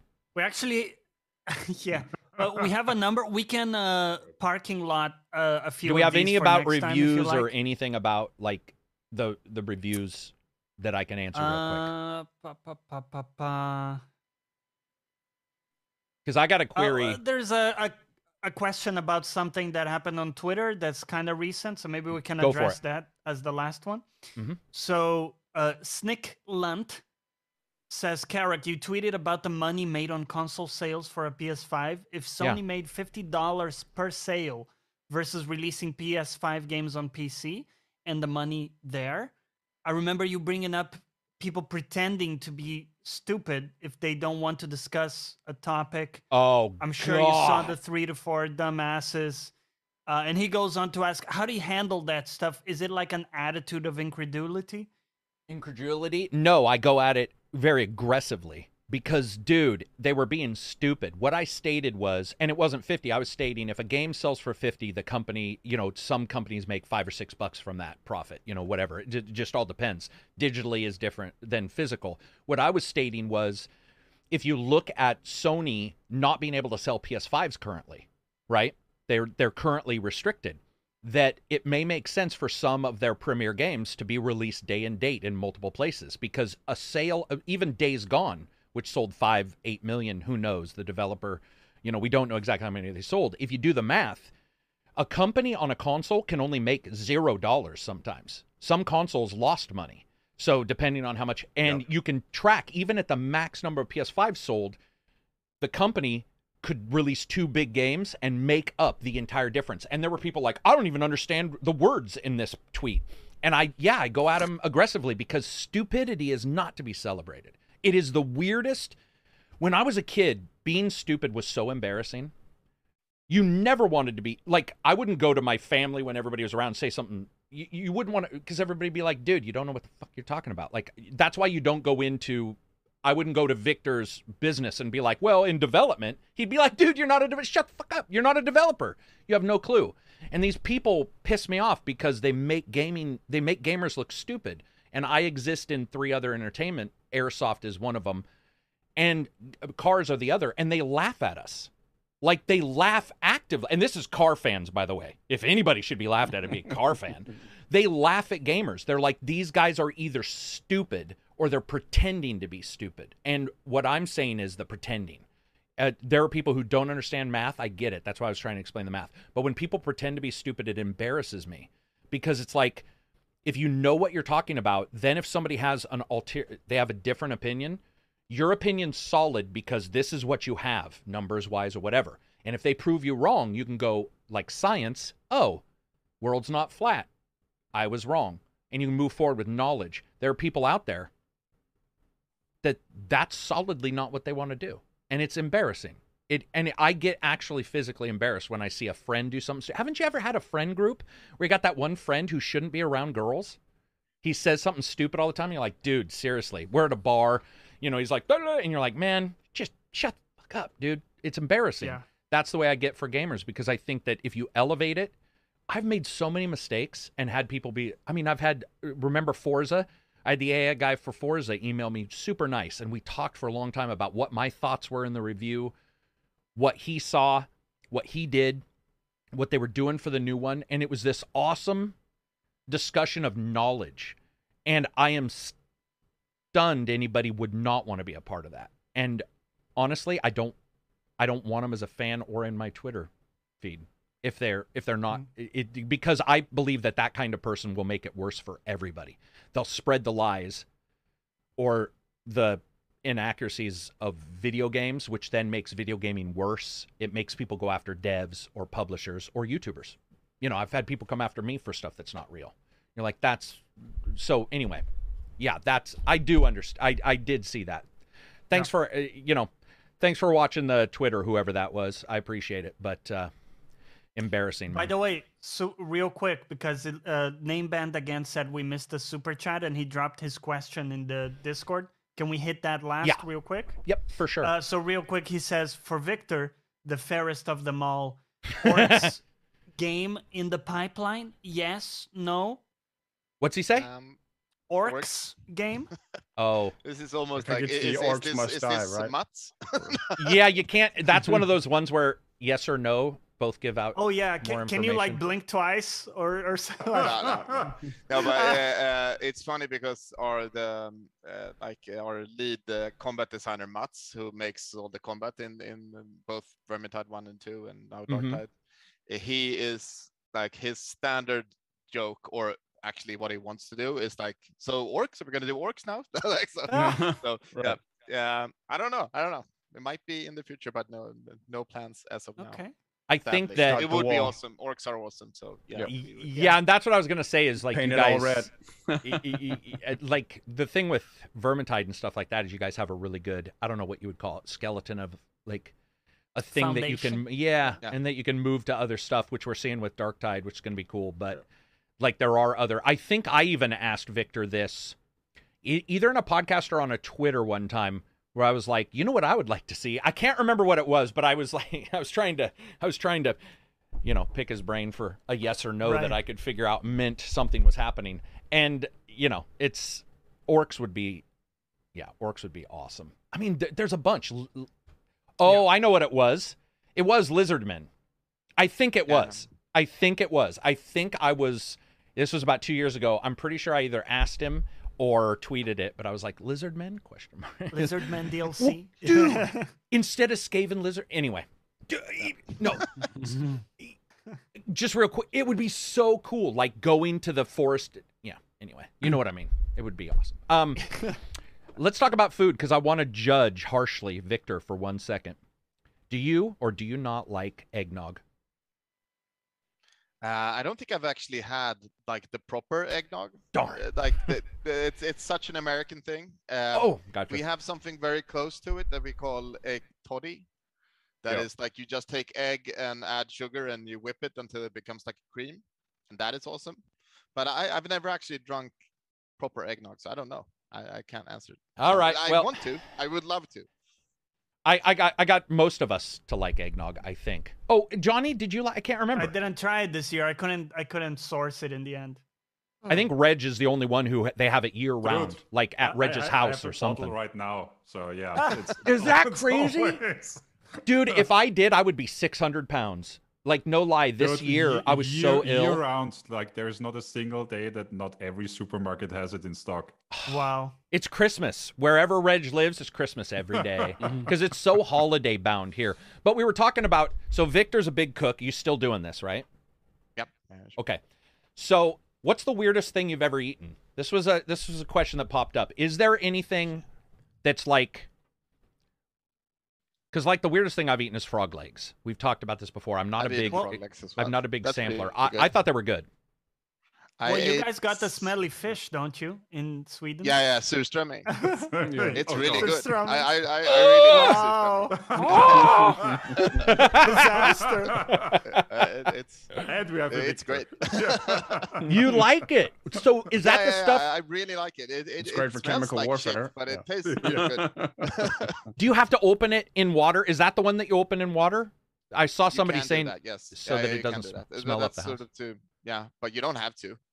But it's you should eat it outside. It's Oh yeah.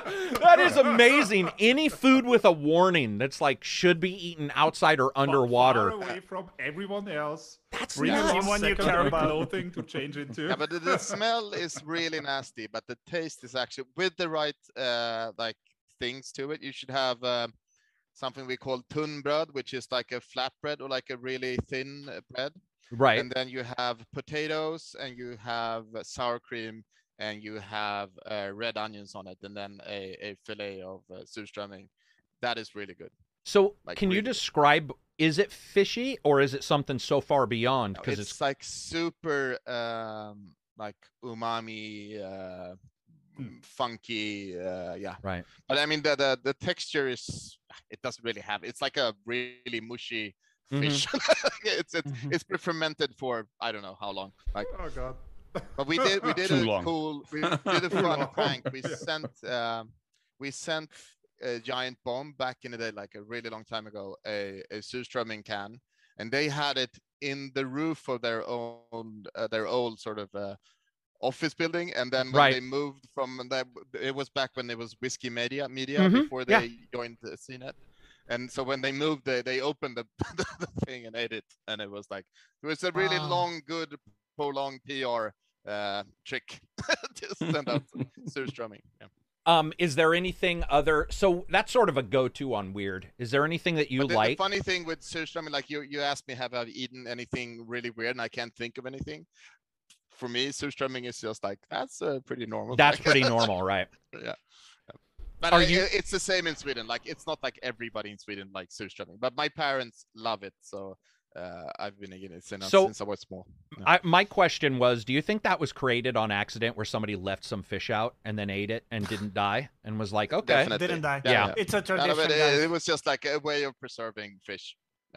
oh, man, it's so because we had- gnarly. But We had- after a while, you even like the smell. Like after like. Yeah. Mm. Oh. This is my believing face, man. Yeah, and so you last we talked. It's like working at a tannery. You just get used to Yeah, it. oh no, those stink. We were talking the last developer podcast, and you were saying you do it. A lot of times you cook for like relaxation and stuff like that. Yeah. Are you still able to? Basically do that kind of stuff? As busy as you are, I do and it with 2 every kids? day, basically. Yeah. So you're the cook.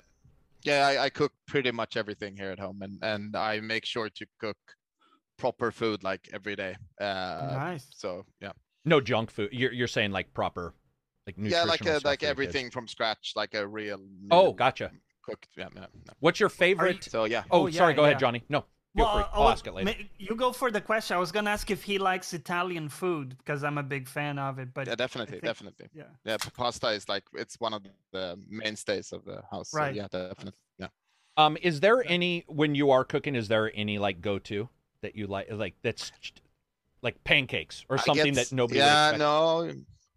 We do American pancakes every Saturday, Mhm. but that's usually my wife actually. I don't like to go up early, so she goes up and does those breakfast. But I sort of I get these hang-ups on different foods, and for the last year, 2 years, I've been completely ramen has been my thing. So I've been making ramen a lot. So and now I've gotten it finally, so I can like make everything from scratch. wow. So I can make a really good spicy miso now that is like proper like ramen chop style. Mhm. So that's but it's taken me a long time to learn to do every like Every step. yeah every step yeah. So but now I can't eat like I have to make my own Like a noodles now. bagged ramen is no longer something you no, engage in.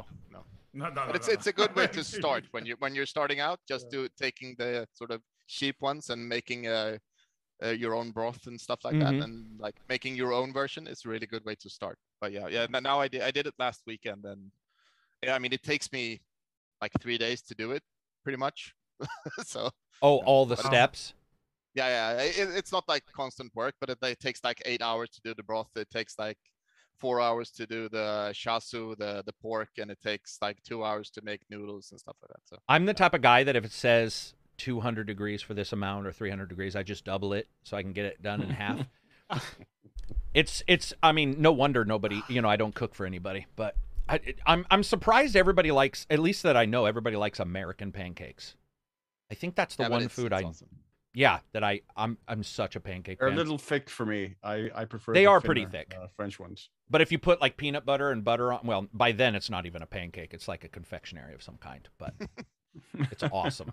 I love that. I love that kind of stuff. It's interesting whenever we get people on who talk about like their other, like the other things that they do. Most is cooking. I mean, I would say yeah. almost every composer we've had on, and I guess that makes sense for people constructing things like that long term. They have a patience that I don't have. They got to pay. I'll tell you your game sucks after you've worked for 3 years on it, but you're the one who's making it. I make a steak in half the time. What about you? Speaking Reg? speaking Oh, of okay. steak, I'm sorry. No, go ahead. Well, I'm just curious if you've tried sous vide, Victor, Yeah, for like steak and stuff like that. Do you use that? Yeah, before ramen, my sort of hang up was sous vide. So I did a Ah. lot of sous videing. Yes. I don't use it as much anymore. Actually, I sort of grew out of it, or it's a really fun technique, and it's awesome if you want to do, like if you want to do a dinner and you have people coming over and you want to be sure that it's going to be perfect, but you don't have time to sort of stand and watch the food. Sous videing it and then sort of just it's going to be good. fantastic. Yeah, You so that's a prepare great way it, of doing it's stuff, yeah. perfectly cooked. Yeah, it's I nice. This do is the thing with the hook I- in the water. It's the boiling water and then vacuum seal. It's not boiling, packs. but it's warm it's a water. centrifuge, or it's a centrifuge that keeps the water moving at all times and also heats it, so you can keep it at an exact temperature. Oh, so you can keep it at like 54 degrees if you want your steak to be exactly medium rare. You can just put it on 54 degrees, put the steak in a vacuum sealed bag into it, and it will cook perfectly to 54 degrees. And then you take it out and you fry it really quickly, and you get like a perfect steak. Name Band again says ACG likes pork rind nachos. That is correct. It sounds disgusting, but you should try it. German Swedish pancakes closer to crepes are far better and easier to add stuff to, Krelt says. German. That's what we call pancakes in Sweden as well. Like it's the thin and they're ones. thinner, right? Yeah. Just like your people. Wait, that's a compliment. It is for him, not for us. Yeah. Right. Yeah. What else do we got? Any questions? Any topics we missed before we wrap this up? We're at 104. I want to make sure because remember, for us, he started at 7 p.m. That's fine. Yeah. Oh, okay. Do we have any other questions on there, Johnny? Have anything to do with anything? Let me see here. Nothing like terribly relevant to what we're discussing here with Victor. So we could always kind of go back. We only missed a couple, but they're sort of long to read. So maybe we can go back to those next time. We'll get them next time. Pin them for next time. Anything else from you guys? Silver, Johnny, Reg? Reg had something about Google Android. I thought that was cool. Where Google's, what are they doing? They got an app, right? Yeah, they are launching an app, basically their own Android emulator for PC. I guess after Microsoft partnered with Amazon instead for the Windows 11 built-in one that's, I think, in testing right now. I'm not sure. They're running a trial in Asia, in some Asian countries, for their own desktop version that will be rolling out into more countries across the year, and it's centered for Android gaming. So one feature bullet point they have on there is everything is synced into their Google Cloud. Oh, gotcha. So you can continue playing on PC and then go back to the mobile again. I know people probably tease it or are going to tease it, but I actually do play. I used to play on emulator a couple games on Android games on my PC. So I'll actually try it out. There's a couple that I actually really like on Android that I wouldn't mind. I don't even know what my sign-in is. It uses the Google Play account. Yeah. Oh, okay. Yeah. Shouldn't be too hard. I mean, currently I'm using just BlueStacks on Windows for Android emulation. That works pretty well. Did I tell you what happened with my PC, the hypervisor thing? Yes. Because it's connected to BlueStacks, which has never been on this PC, but my PC thinks hypervisor's on, and it crashes all the time now. And I don't know if it's the NVIDIA driver that came out that was so shit or what, but the latest one is pretty terrible. Worst driver I've ever seen in the history of gaming. And it's so funny because Reg thought I was just unlucky. He was like, it just might be, Carrick's been unlucky before. It's just a Carrick thing. And then he got it, and he's like, this is terrible. I've never seen a driver have that many problems before. I think when it comes down to it, they're just trying to add a lot of stuff, NVIDIA and AMD, which is nice. I mean, we're getting... I don't know if you guys are going to support it in Darktide or whatever, Victor, but, I've been super impressed with DLSS, super impressed with... Yeah. Isn't it crazy? It's First time we got DLSS working in a game that I'm working on. Yeah. I'm not sure if I can say, but it was like, what the fuck is this? It was reminded me of when I first got the first 3D card. Yes. Back in the days when I was playing Quake. Yes. And all of a sudden there was holy shit, the shield is round. What the fuck is this? Yeah, hardware acceleration, right? That first, I remember it used to be called on old AMD card. The first one I got, Savage 3D, was a video card, and it had transform and lighting. And I remember that TNL, that was their big thing. And they were like, And I was just all, are you kidding me? It's not even the same game. DLSS, when it first came out, I was like, oh, okay, I get what they're trying to do. And then they did maybe it was 1.5 or 2.0. And I was just like, it is free. And what's even crazier is they were showing videos where in some games, because of the way it takes the data, it looks better than the native 4K. And you're just like, what? Yeah. It's so great. I hope AMD has, after FSR, I hope they do their own thing, or DLSS somehow they roll that out. It's awesome to see. I like tricks. I always have. Like why hard? Why it's put tricks anyway? Yeah, well, tricks. that is true. That is true, right? Did you? I don't know if you. It sounds like you do see a lot of the Twitter stuff, but I love. Sometimes you'll hear a developer talk about like how they remove AI from a character somebody saw so that they can get those CPU cycles back. And different stuff that they do, and reading some of the tricks. And yeah, you're right. It is all tricks. But some of the tricks that people have done. Spider-Man GDC was one of the best developer discussions ever. And I'm sorry, I can't remember his name, but he was talking about how they got Spider-Man, which looks so good. Spider-Man is just... But he was talking about far-off characters and what they do and how they fake that they're real. And you're just like, are you kidding? I mean... would never have figured out, these little tricks that they do and these little crazy additions and stuff. It's awesome. These guys know software more than me, but it's always cool to hear. I actually had a quick question, if we have time for one quick last question for Victor, because I work in software engineering, like Carrick mentioned, and we don't really see like crunch time, like in my sort of sector. Yeah. But obviously in the gaming industry, it's, we have had like bad cases of this stuff come out.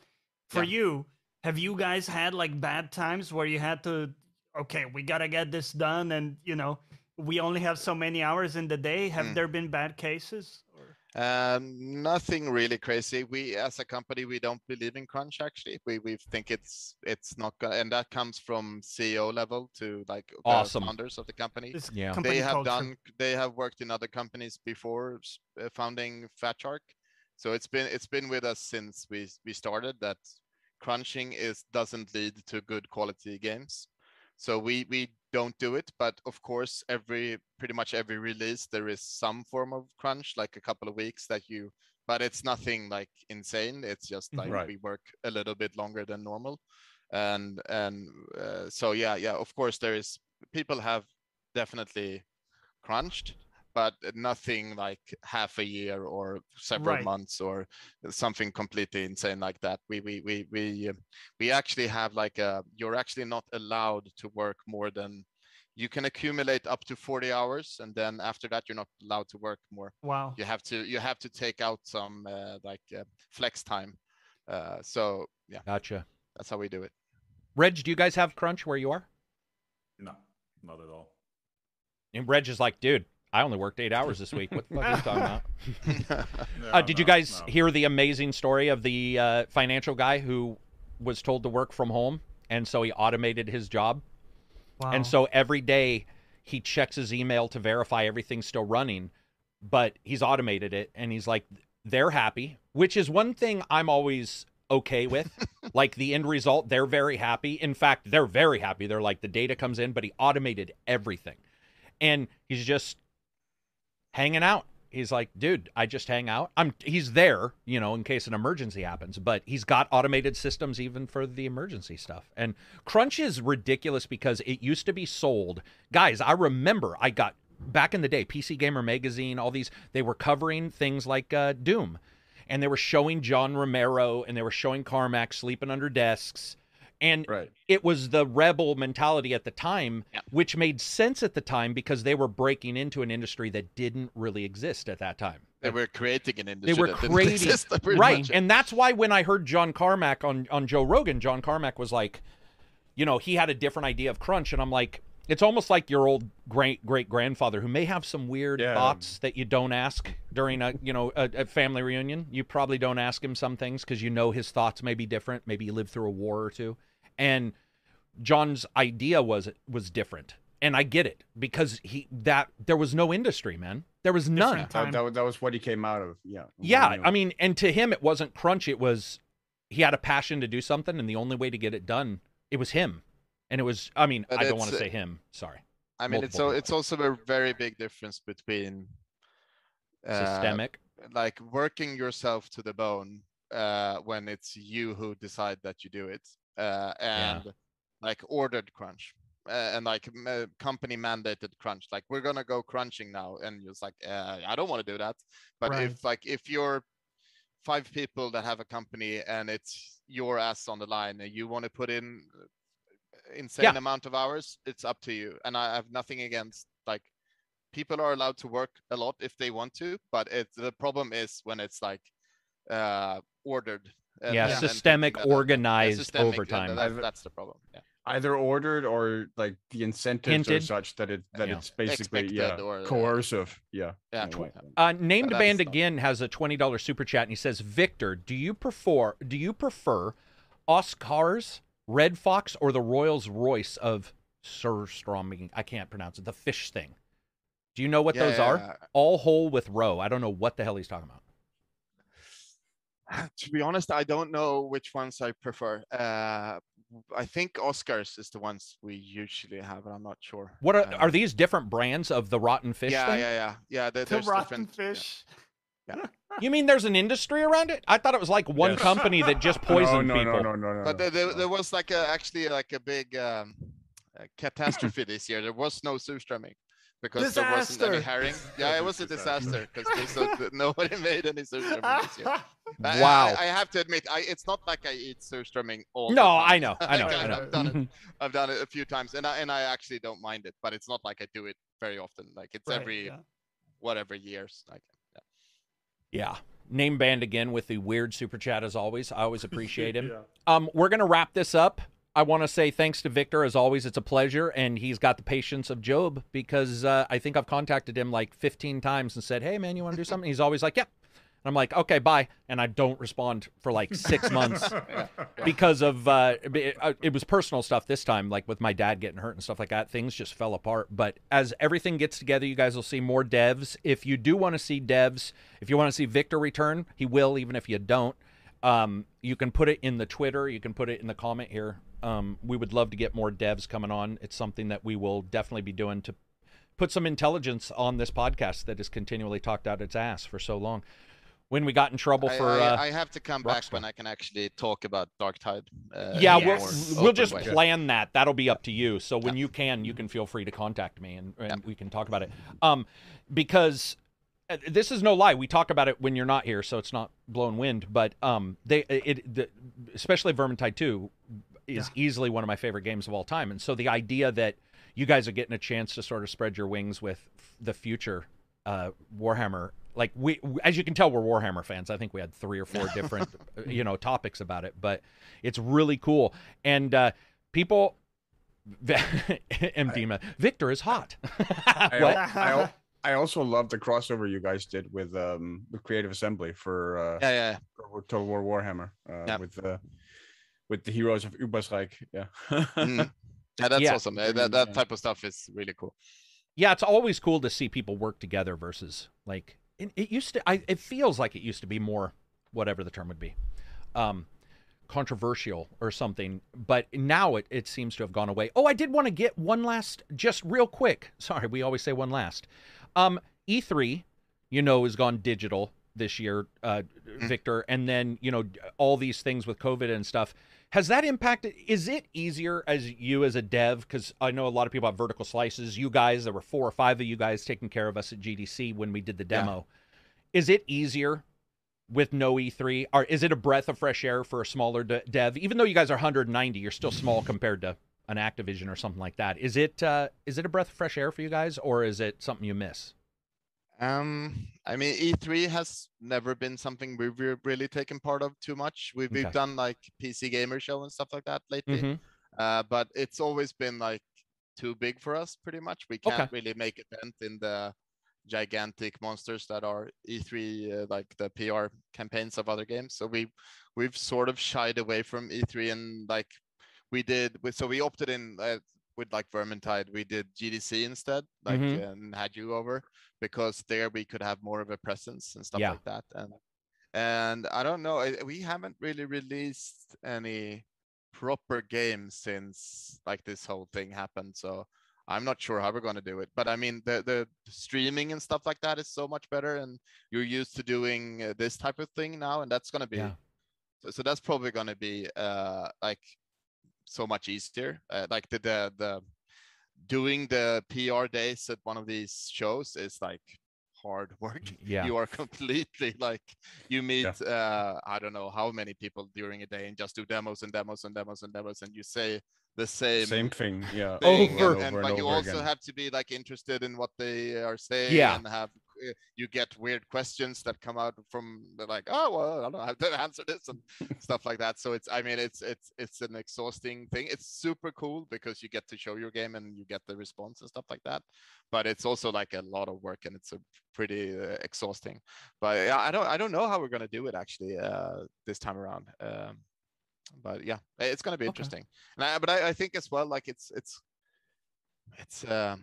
I think Game Awards and stuff like that is it's more accessible to more people, and that's cool. Like it's easier for more people to really see all of it, so it's nice in that way. Yeah, I mean, I don't know. I got to meet gentlemen like you. I got to meet I got to meet people from Microsoft and all that stuff, and I'll never forget it. And it's created friendships, but after like hearing so many people have such hard times with vertical slices, the cost of doing a vertical slice on some, I remember Cliff Basinski talking about a vertical slice for Gears, and I was like, are you kidding me? It was that much? And then E3 is even just a booth. They were talking about the money. GDC was great, but at the same time, yeah, I love I think it's awesome for people. You guys get to do podcasts, which is awesome, but also if there is a stream during a GDC or whatever, it just seems like it's easier on the devs to sort of, here's our thing, it's us talking, not worry, and you can look, if you do want to answer questions, you can do like what you did here. And personally, I mean, I know people hate it, but that it's gone away, but it felt like a beast. You even said it yourself, you guys couldn't make a dent in E3, for example. Well, guess who could make a dent? The same 7 jackasses who show up every year. Not to be rude to anybody, because I'll probably have some of those jackasses on, but you get my drift. It's like, oh, come on. These guys aren't here, but the same big company is. So it's cool. Make sure to tell me if you guys do decide to do something, you know, how exactly you guys got it planned. Yeah, sure. Yeah, again, thank you to Victor. We're going to try to get Liam on. He left you guys. Where does he work now? Raw Fury. Raw Fury, that's what it was. Duh, what am I thinking? I just talked to David about it a couple months ago. But I'll try to get them on. Again, Vermintide 2, check it out. Vermintide 1, check it out. Darktide coming soon. Thank you, everybody, for watching. Thanks for the super chats. Thank you, everybody, for showing up. Thanks to these guys who always show up every Friday. Well, most of the time. Most people show up. Thanks to Silver for, oh, no color. I thought he had switched to color. I guess I was wrong. Not yet. No, not light, yet. No color. No light. Yeah, he is. I just realized no light. It's done well, to be honest. You look like you should Dramatic. be Casablanca. Anyway, that'll be it for us. Thank you for watching. Just need some cigar smoke or something in the background. Yeah. All right, it's over. Take care.